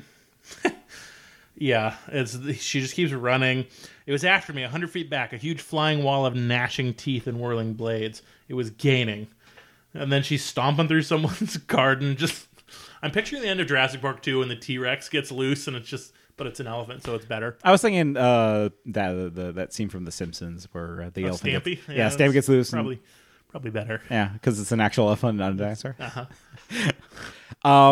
And then she realizes she can't get away, so she does the most Rachel thing possible. Yep. She turns around to fucking face it down, like face it. Yeah, and she like charges at the Vleek and gets wrapped up in those like tentacle Yeah, grabby things. It shoots a bunch of ropes and starts tying her up, and it's like trying to lift her up. It can't quite lift her. Yeah, because like how many pounds? The largest elephant ever found weighed 22,050 pounds. Right. So they weigh between 7,000 and 13,000 pounds. So the Vleek could not lift her up. And she's like, "Oh, too much for you, creep." I honestly laughed out loud Yeah, reading that. that's good. Too big for the dust beast to carry away. Too much for you, creep. You big dumb idiot. Try lifting my big fat ass, bitch. So I see like this. I'm just picturing this like elephant just hovering in the air. Just covered in these ropes by the smoke monster from Lost. Like, Then we cut to Marco. well, penetrating the swirling, angry sounds of the dust beast as it strained to lift me up came a sudden screech. It sounded like squealing tires, like a very bad driver racing towards us. Cut to Marco driving the truck. Yeah. It's- Like it's another like comedy scene where it's like, oh, he's really bad at driving, so he's like hitting mailboxes. Yeah, hitting and- mailboxes, I'm trash like, cans. no, like these kids are like 16, right? Like they know not to like Well, now we know swerve they're- the wheels back and forth. We know now that they're between 8 and 13. Like now they're No, because they mentioned how Marco was 10 earlier. what?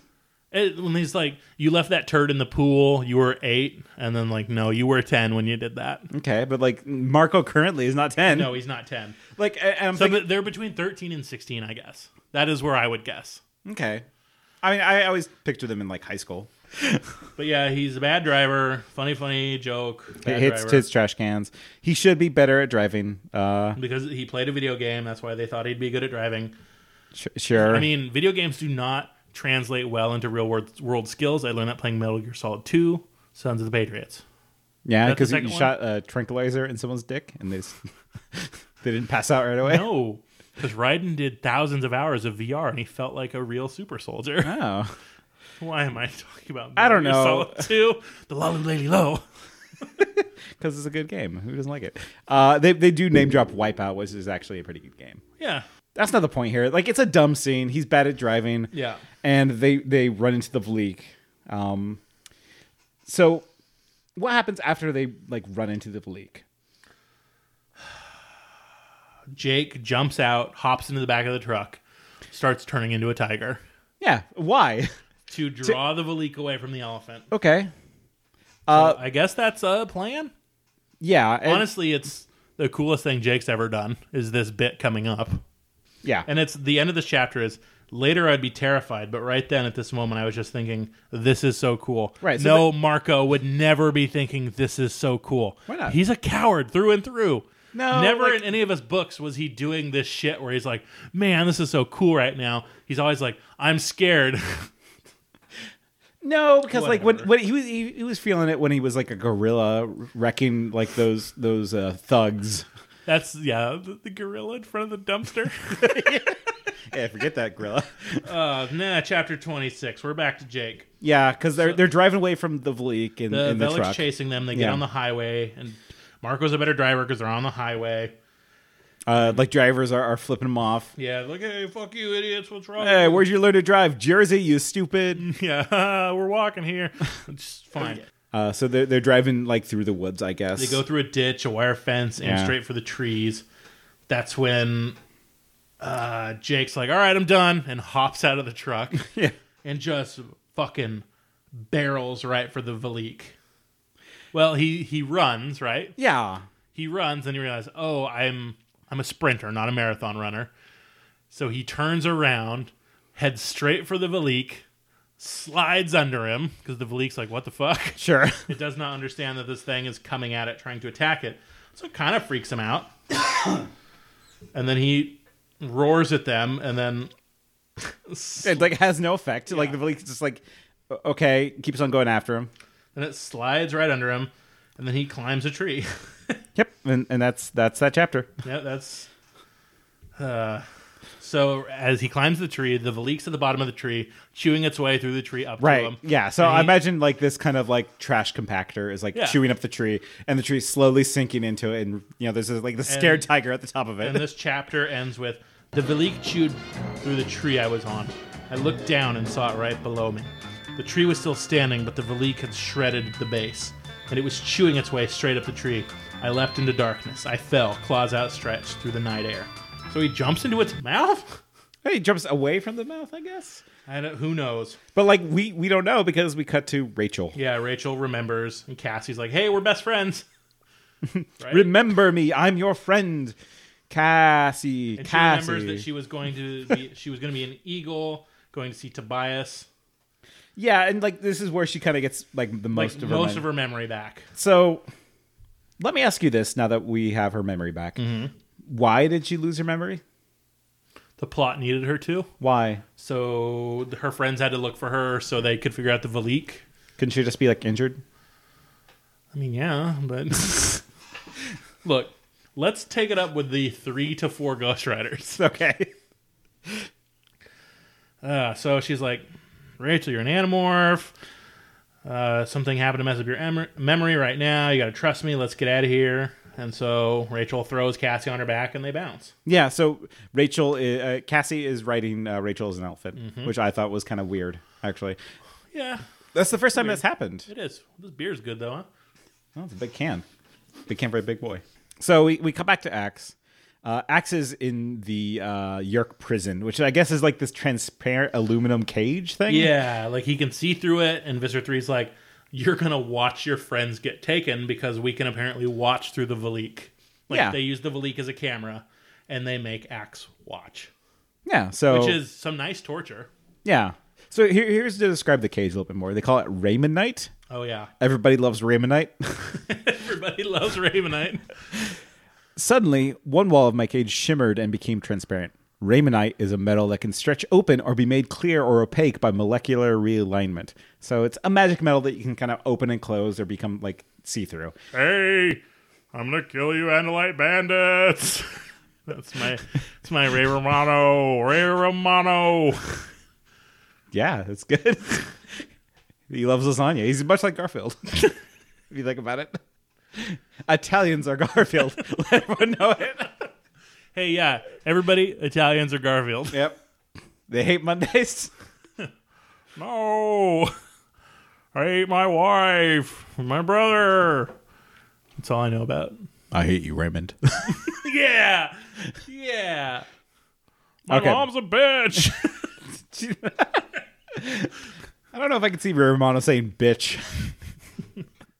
He watches them. Yeah, so like Mr. 3 is doing the cool like watch me torture your friends, Yeah, which I love. I thought you might enjoy watching this, Mr. 3 said to me.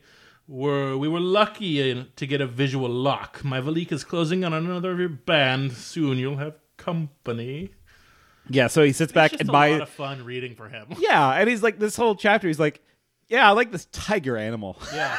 There are some magnificent animals on this planet, Visser 3 said. I'll have to acquire one of those. Look how it moves. But it's wearing out. It's a fast killer. It can't handle the long battle. Same, honestly. Yeah, it's good to be a fast killer. If I learned anything from being friends with you, it's that you always need one big punch. you get the one big punch. Yeah, you only need one. Super punch. And then he's like... So we're watching Jake like escape from the Valik, yeah, right? it's about to get captured, and then the Valik bolts the other way. Visser 3's pissed off because it sensed a new morph. What is happening? Like, yeah, Visser 3. And he fucking slits open a Hork-Bajir. Or no, Yeah. a Taxon. He's like, fuck! Anyone else gonna disobey? Ugh. So the Valik takes off, and he's like, well, fuck this. Launch both bug fighters, Visser 3 said. Keep a visual lock on the Valik. Which is a good plan. Like, here's the thing. Visser 3 is actually a good leader. Yeah. Because, like, he sees that his initial plan has, like, hit a snag. Like, okay, they figured out, like, how to manipulate the Valik, so we'll send in some support to kind of guide the Valik the right direction. Or if, like, they run into an Animorph, then blast him. Yeah. And that's exactly what happens, because he's a good, effective leader. He's a good, effective leader. Right? So now we cut back over to Marco, who's currently in the truck, still driving around. And then so what happened is that when Jake jumped out of the truck, I guess he like booked it the other direction and then was turning into a gorilla. Like that was his plan. Was like, I'll get as far away from Jake as possible in the truck and then turn into a gorilla while driving. He's driving. He's like, time for the monkey suit. Probably the funniest thing Marco's actually said was time for the monkey suit. Well, it's a good visual of just like this gorilla driving a truck. Driving like a 57 Chevy. Yep. It's like that scene in Groundhog Day with the groundhog driving. Yeah. And surprise, surprise, the gorilla's not great at driving a fucking truck. Big old gorilla hands. Well, and also like Marco just wasn't a good driver for whatever reason. No, so we cut after that. They cut back to Rachel with Cassie riding on Rachel. And motherfucking Marco hits Rachel with the truck. Yeah. Barrels right into the elephant. Like, just crunch. Like he tries to stop, but like it does it in time and he like sideswipes an elephant. I mean, does that happen right there? Yeah, that happens right there. Okay, yeah, it's the Cassie book. It's like, oh, we gotta get our friends, and then it cuts back to Marco. Sudden flashes of brilliant red light coming down from the sky. Dracon beams. Then in my headlights, an elephant. What? I slammed on the brakes. Too late. Screech! Bam! Everything upside down. Rolling. Pain. Suddenly flying. Things hit me. Bushes ripped at me. Slam! I hit the ground hard. I was in the ditch, half filled with water. The truck overturned on its back a few feet away. The wheels were still spinning. The headlights were still shining. Choo, choo, choo!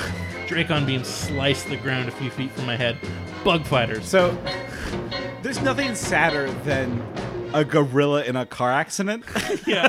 Like, the more I think about that image of just like this sad silverback hanging upside down from like this like 50-ton like, you know, I don't know. I assume this is like old farm truck, right? Yeah, like a 67 Chevy. Like this Model T. It's upside down. He's like, if I had been in human form, I would have been killed. But it took more than a 70-mile-an-hour crash to kill the gorilla. From somewhere, I heard an agonized trumpeting sound. The dust beast was over me, a tornado of mouths and blades. But it didn't want me. It was after someone else. I could feel consciousness dimming. I had to morph. Let it take me if I had to. Let it take me. So yeah, he slams right into the elephant. He slams into his friend and then like, all right, I guess I'm going to die. God, I hope I'd handle death as easily as that. Yeah, and then I guess Cassie's turning into a squirrel to bring the Valik back. Yeah. Is that it? Yeah, she turns into the squirrel and it draws the Valik over to where Rachel and Cassie is, but it doesn't see her because Cassie chooses a squirrel because it's small. Yeah. And then she realized, oh my God, this is it. I can morph now and let it take me, or it's going to take either Rachel or Marco. And she cowards out. Yeah. She sits there, does not morph, and lets it take Marco. Which, stone cold coward move. Well, yeah. It is what it is. Cassie is kind of a coward, and like her instincts took control, and she hid. Yeah. So, it sucks, but like you can't fault her for it. Like that's just something that happens to cowards. Yeah. So the smoke monster comes by, lifts up this gorilla, and flies away. yeah, Right, and then she feels sad. right, but then also the Dracon beams roast Rachel. Oh yeah, they do shoot Rachel. They're like, buzz. Yeah, wound like- it. Specifically, there's like a line about melted flesh that I liked. All right, Phew! light so bright that it blinded me. Rachel screamed. I smelt burnt flesh. I blinked, trying to clear my half-human, half-squirrel eyes. I saw a seared line of blackened flesh drawn down Rachel's side by a Dracon beam. Dope. Headlights, too close. Blam.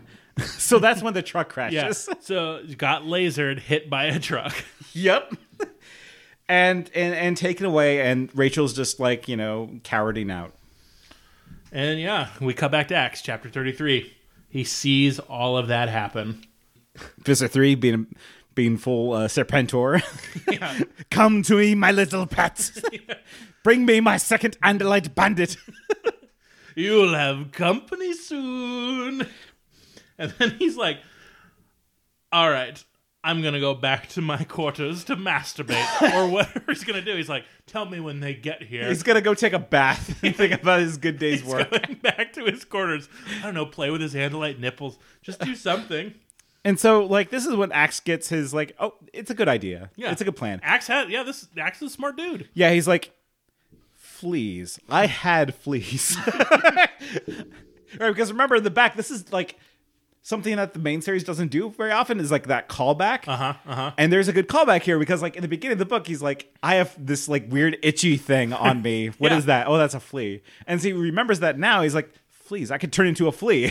Yeah, and so he grabs one, does it, and they open up the cage when Yeah. Marco gets there, and he jumps the fuck out. Right. So they open up that cage and, like, there's nothing there. Visser 3, like, flips it.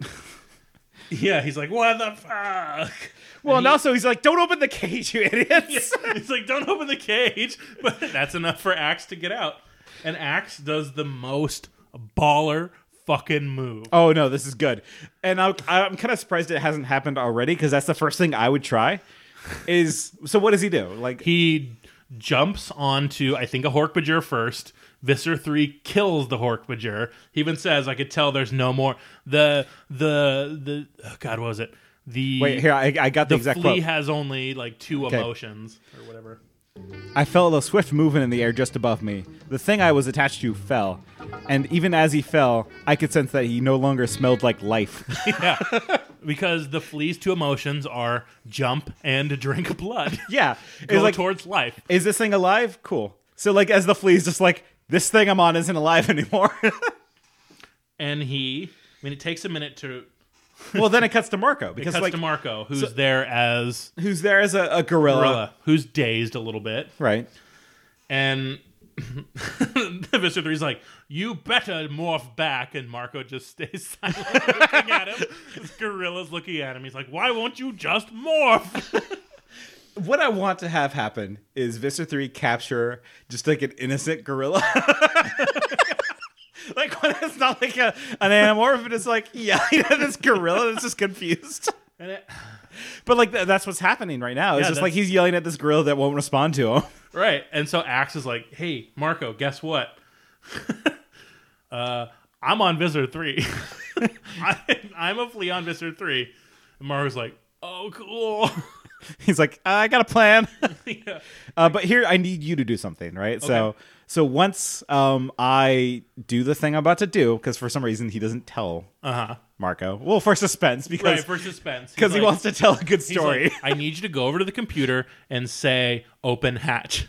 It's a computer that runs on brain power, thought speak. So just go over to the computer, touch it, and say open hatch.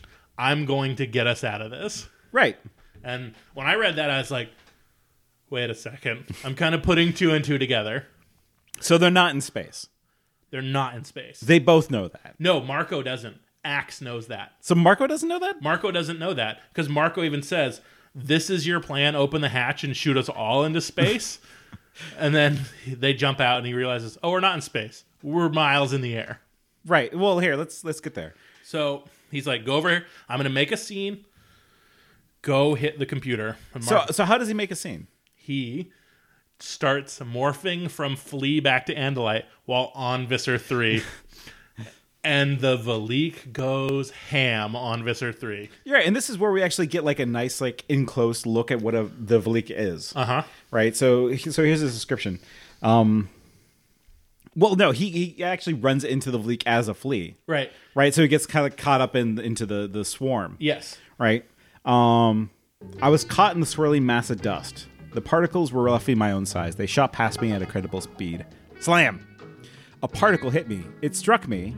I was impaled on my own flea combs, the spikes that protect the joints in my armor. It was stuck to me.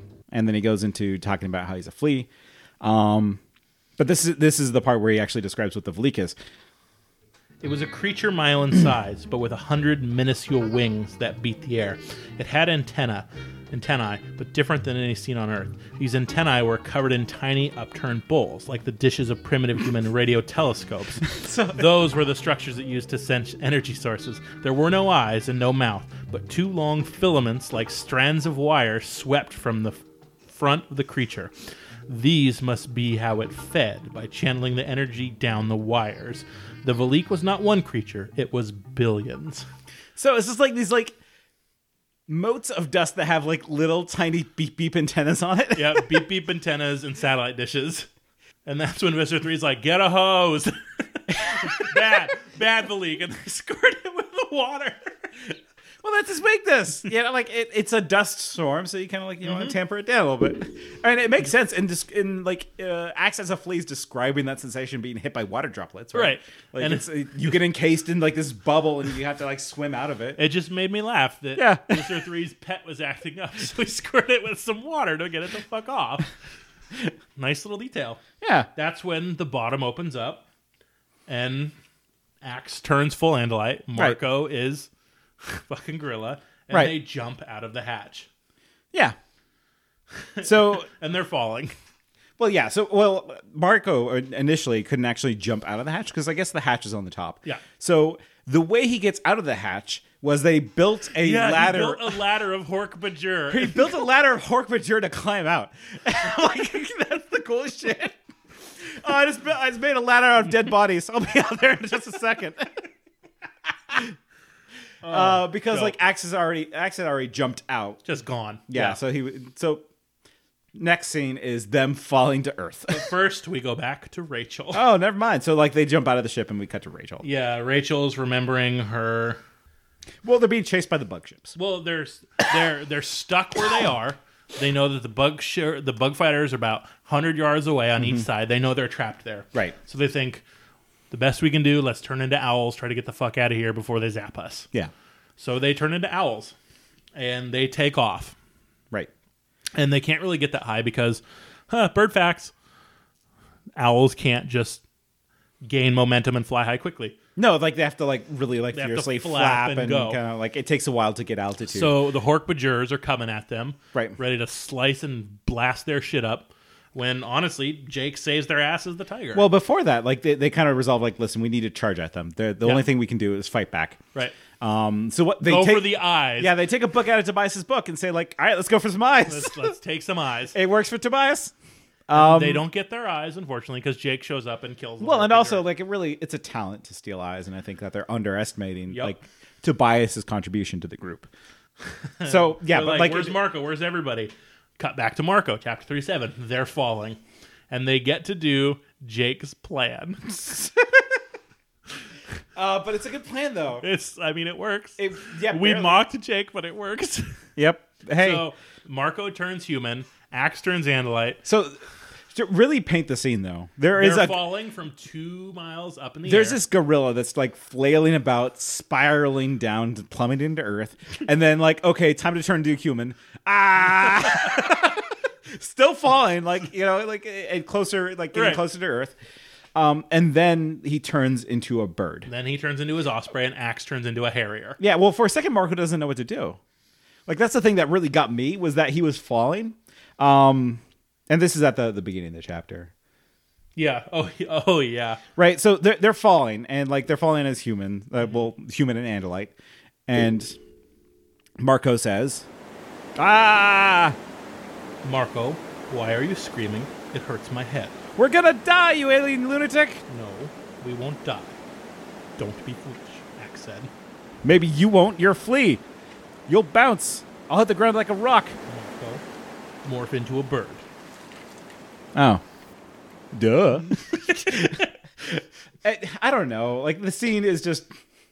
It's comedy. All of Marco's little vignettes are comedy. Right, well, because he's the funny one, so he's going to get the kind of like Nickelodeon cartoon jokes, right? And yeah, the only part of this that I thought was actually funny, because Axe is like, stop screaming in my head, you idiot. Yeah. And then he turns human, and Marco starts screaming, and they realize that they don't have much time.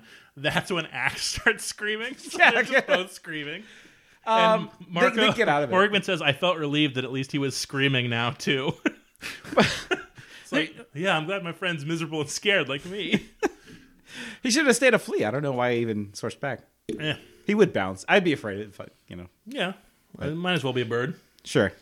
But they turn into birds. They make it. That's the chapter. That's the chapter. Cut back to Jake. They go. Jake, Cassie, and Rachel all go home, sad because they think they fucking lost. Well, it's sad because also they think that Axe is gone, and Marco's Marco, dead. yeah, they're like, oh, our friends are dead, and this bums us out. Yeah.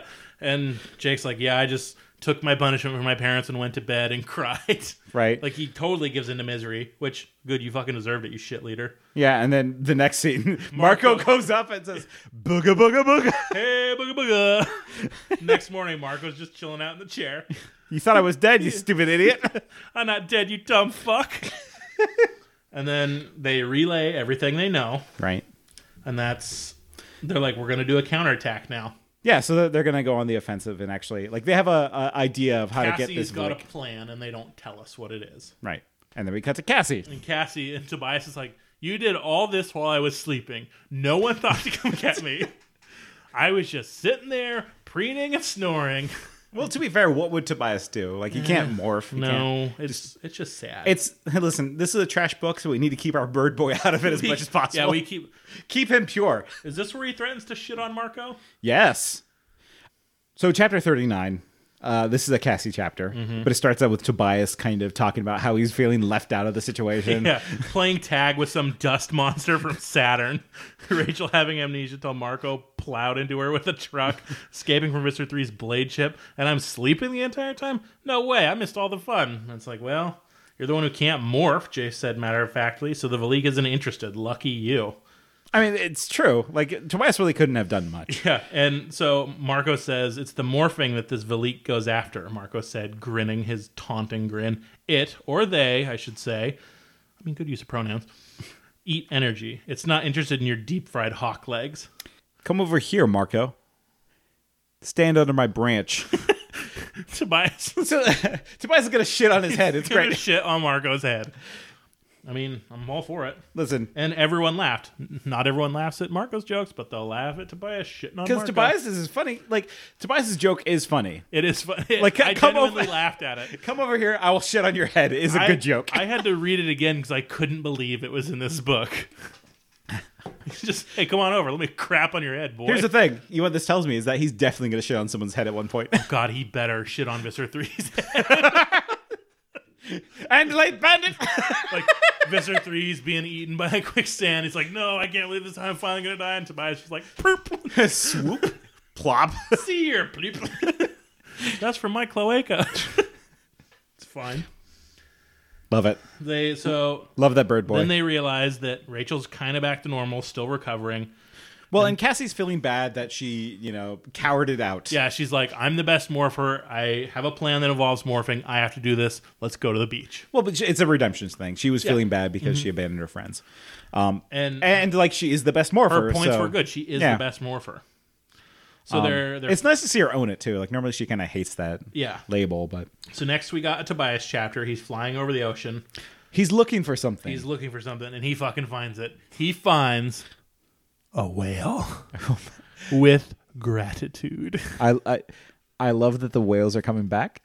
I was afraid that they would never make another appearance. Oh, they made a fucking appearance. And you know what? Like this also leaves room open that they're just going to keep on doing this throughout the series, where they come consult with the great ones. Yeah, the great ones.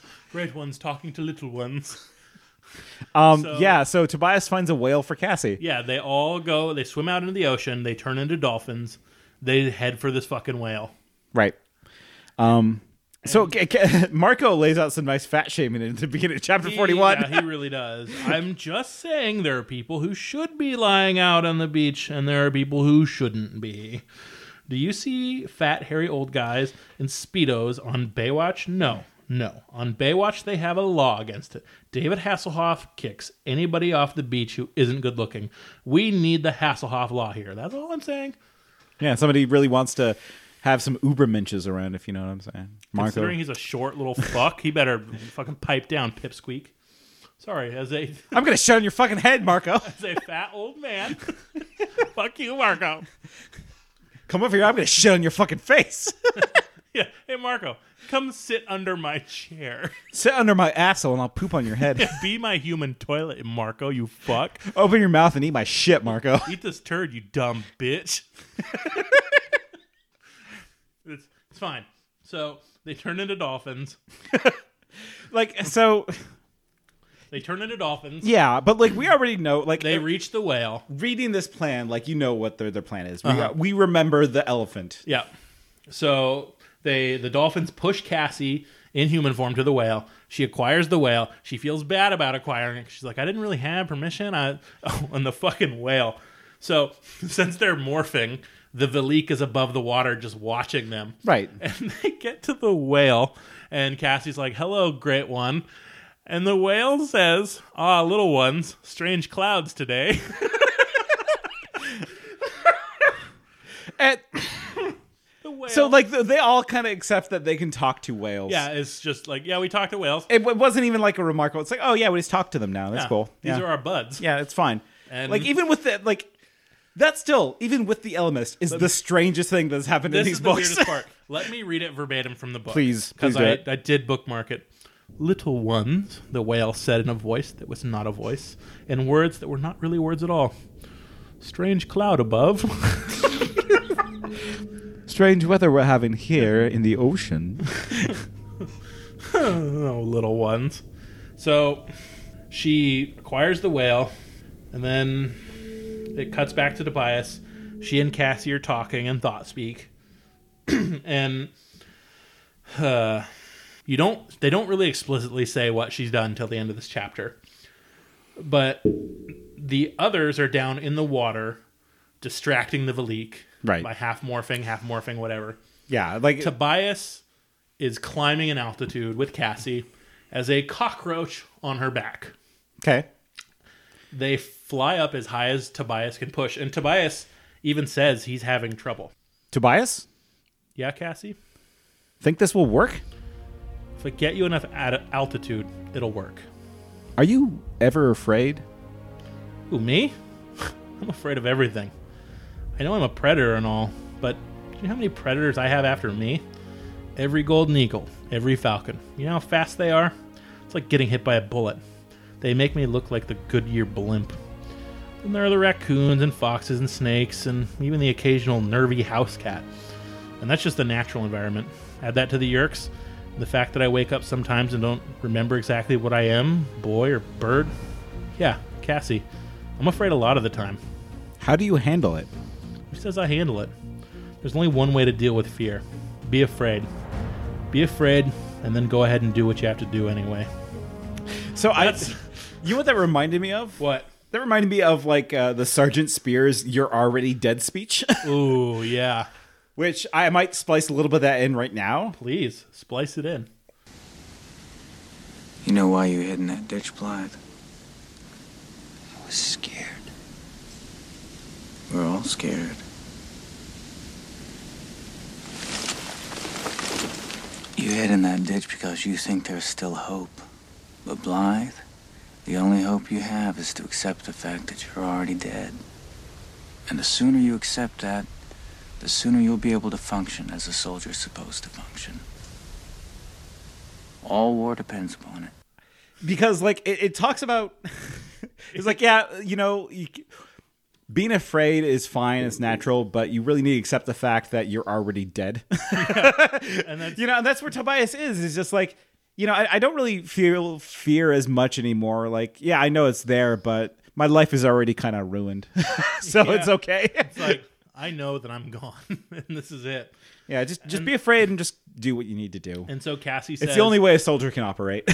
And Cassie says, if I don't make it through this, have Jake tell my parents when it's safe what happened. Just someday, please make Jake do it. He's like, yeah, you got it, bitch. Yeah, I don't think Jake's going to... Well, Jake would actually do it because he doesn't have empathy. Right. He's like, she died. And her parents were like, yeah, Jake, we know. And he'll go, no, you don't get it. She died. And that's... By the way, Jake has done nothing in this entire book. I mean, he said steal the truck. He said steal the truck. He was a tiger for a second, and that was about it. And it's still the most he's ever done before. It's true. But either way, she jumps off Tobias, morphs human. And the next chapter, chapter 43, we got Cassie as falling from the sky, turning into a whale. Well, yeah. So she's falling as a cockroach.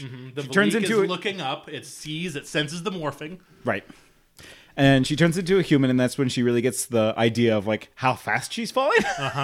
She's like, ah, shit. Oh, also Because- I'm really fucking tired because I've morphed a lot. And morphing takes a lot out of you. Yeah, and well, she wasn't that high because Tobias is a hawk, not like a seagull or Right. you know, some sort of cruising bird. Like it's a hawk needs to have like that That vertical. thermal, yeah. Yeah, well, not just a thermal, but also like that horizontal movement of like swooping and striking. Yeah, it can't just climb it's not. up. Yeah, it's not meant for altitude.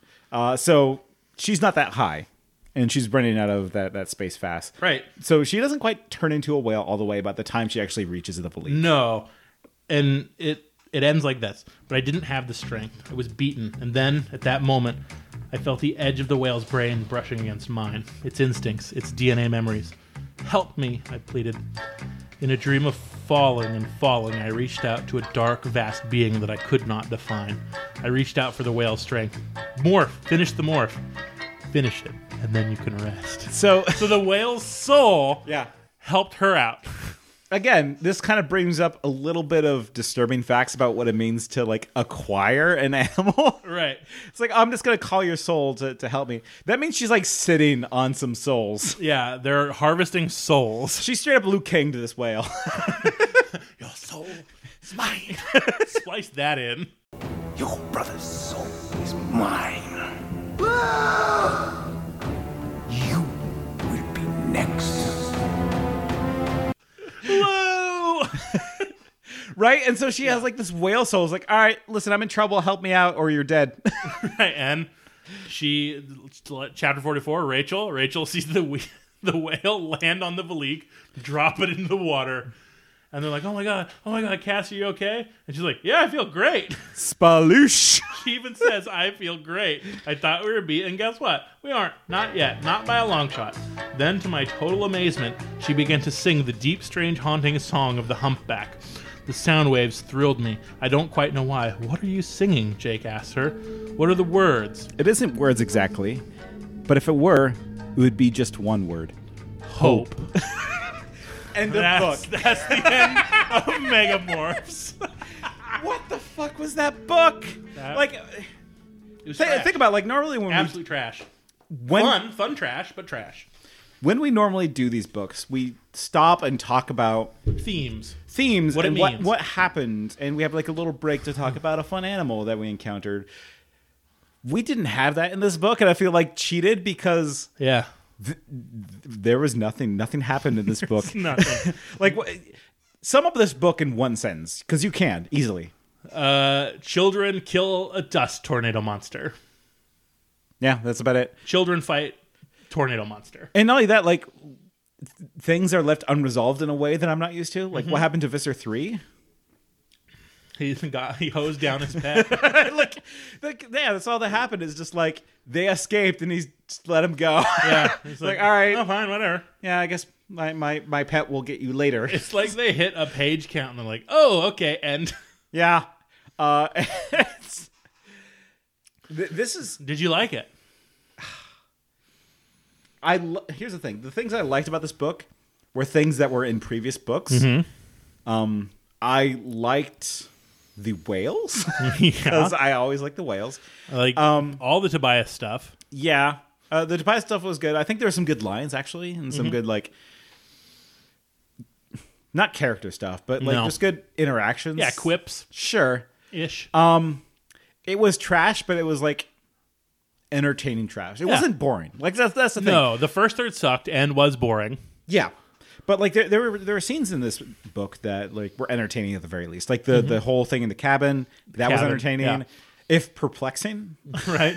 Right. I mean, like if we think about it, Everything on the Blade ship.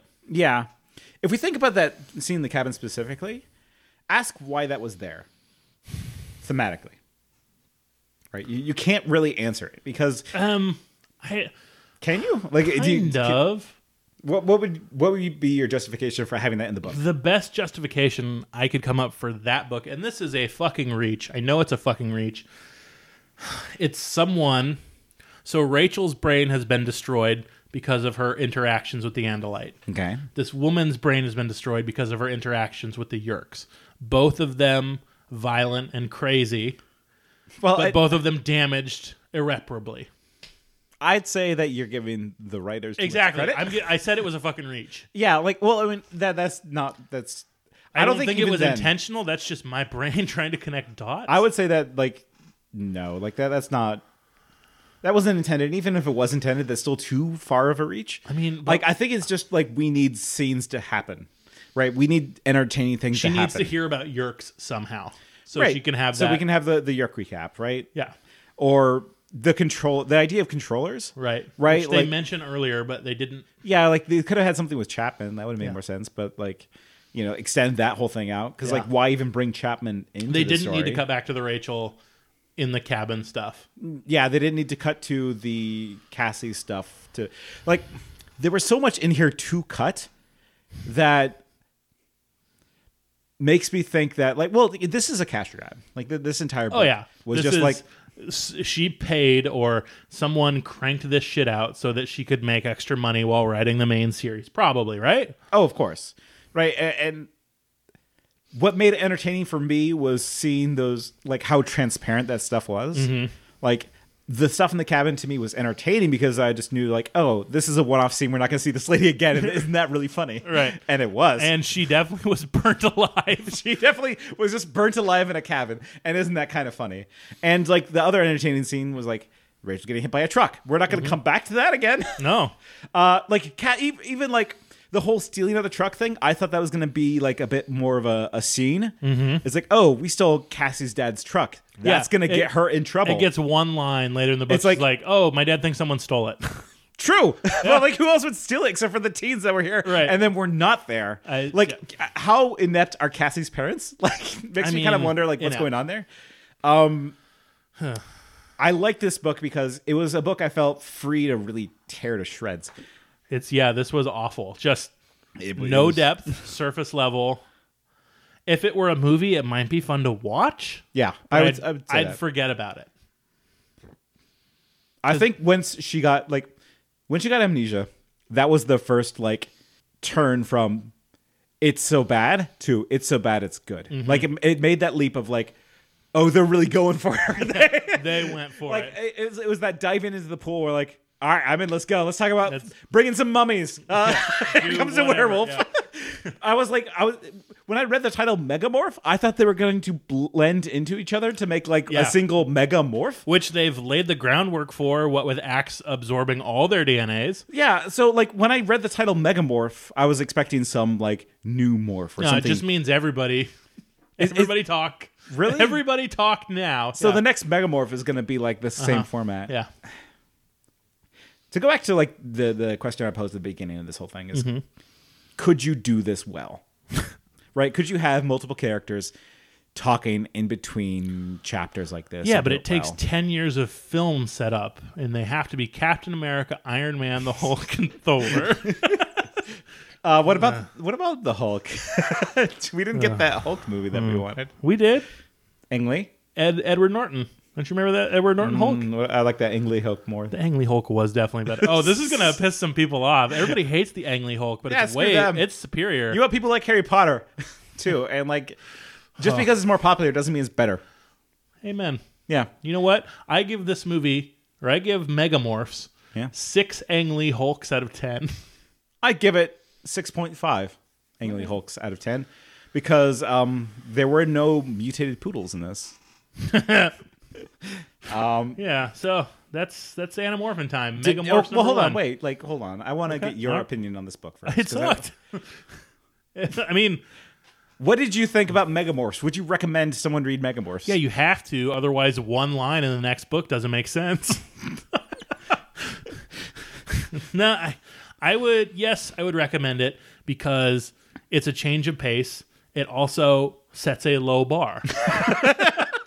Like, wait, so you're saying that this is like the kind of refresher? Because we've been enjoying the book so far. Like, at least I have. So, oh yeah, for sure. Like, Right, and so this is kind of a way to ground you. So that way, once we get back into the good books again, we remind ourselves how good a good Animorphs book can be. Yes, because, I mean, there's some real trash ahead, and this is the first of the trash. Man. Because, I mean, I read the Axe book before I read this. Yeah, so did I, by the way. Because I totally forgot that this book came before the Axe book.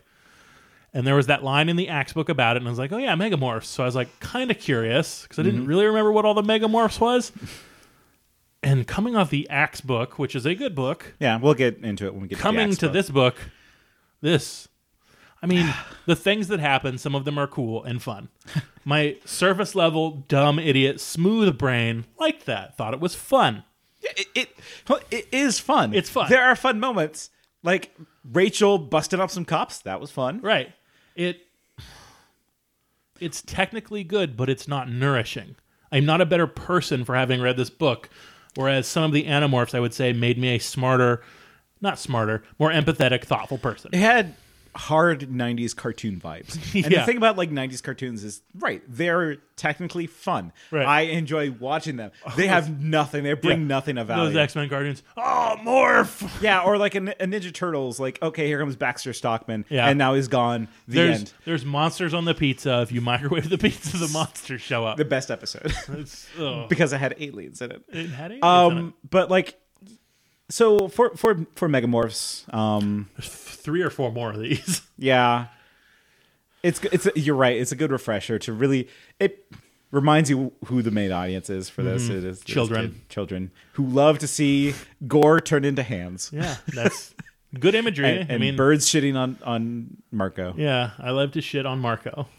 And with that, I think we should wrap up the podcast. Yeah, this is it. This is the end. We have nothing else to say. You did it. You got here.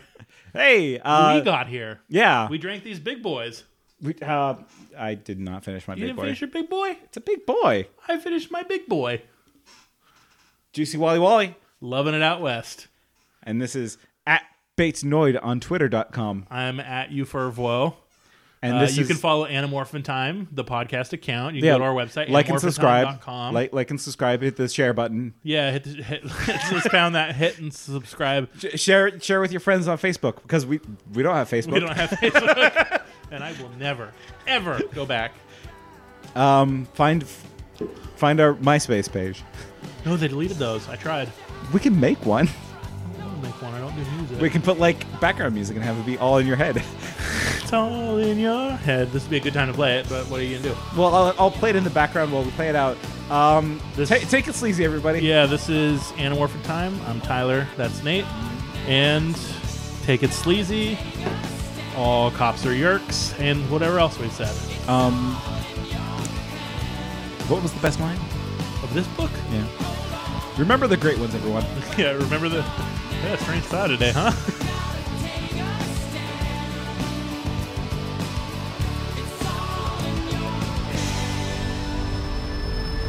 Pretty much everywhere, it's gonna be hot. Try that? Then I don't need a jacket. Thanks, Arthur.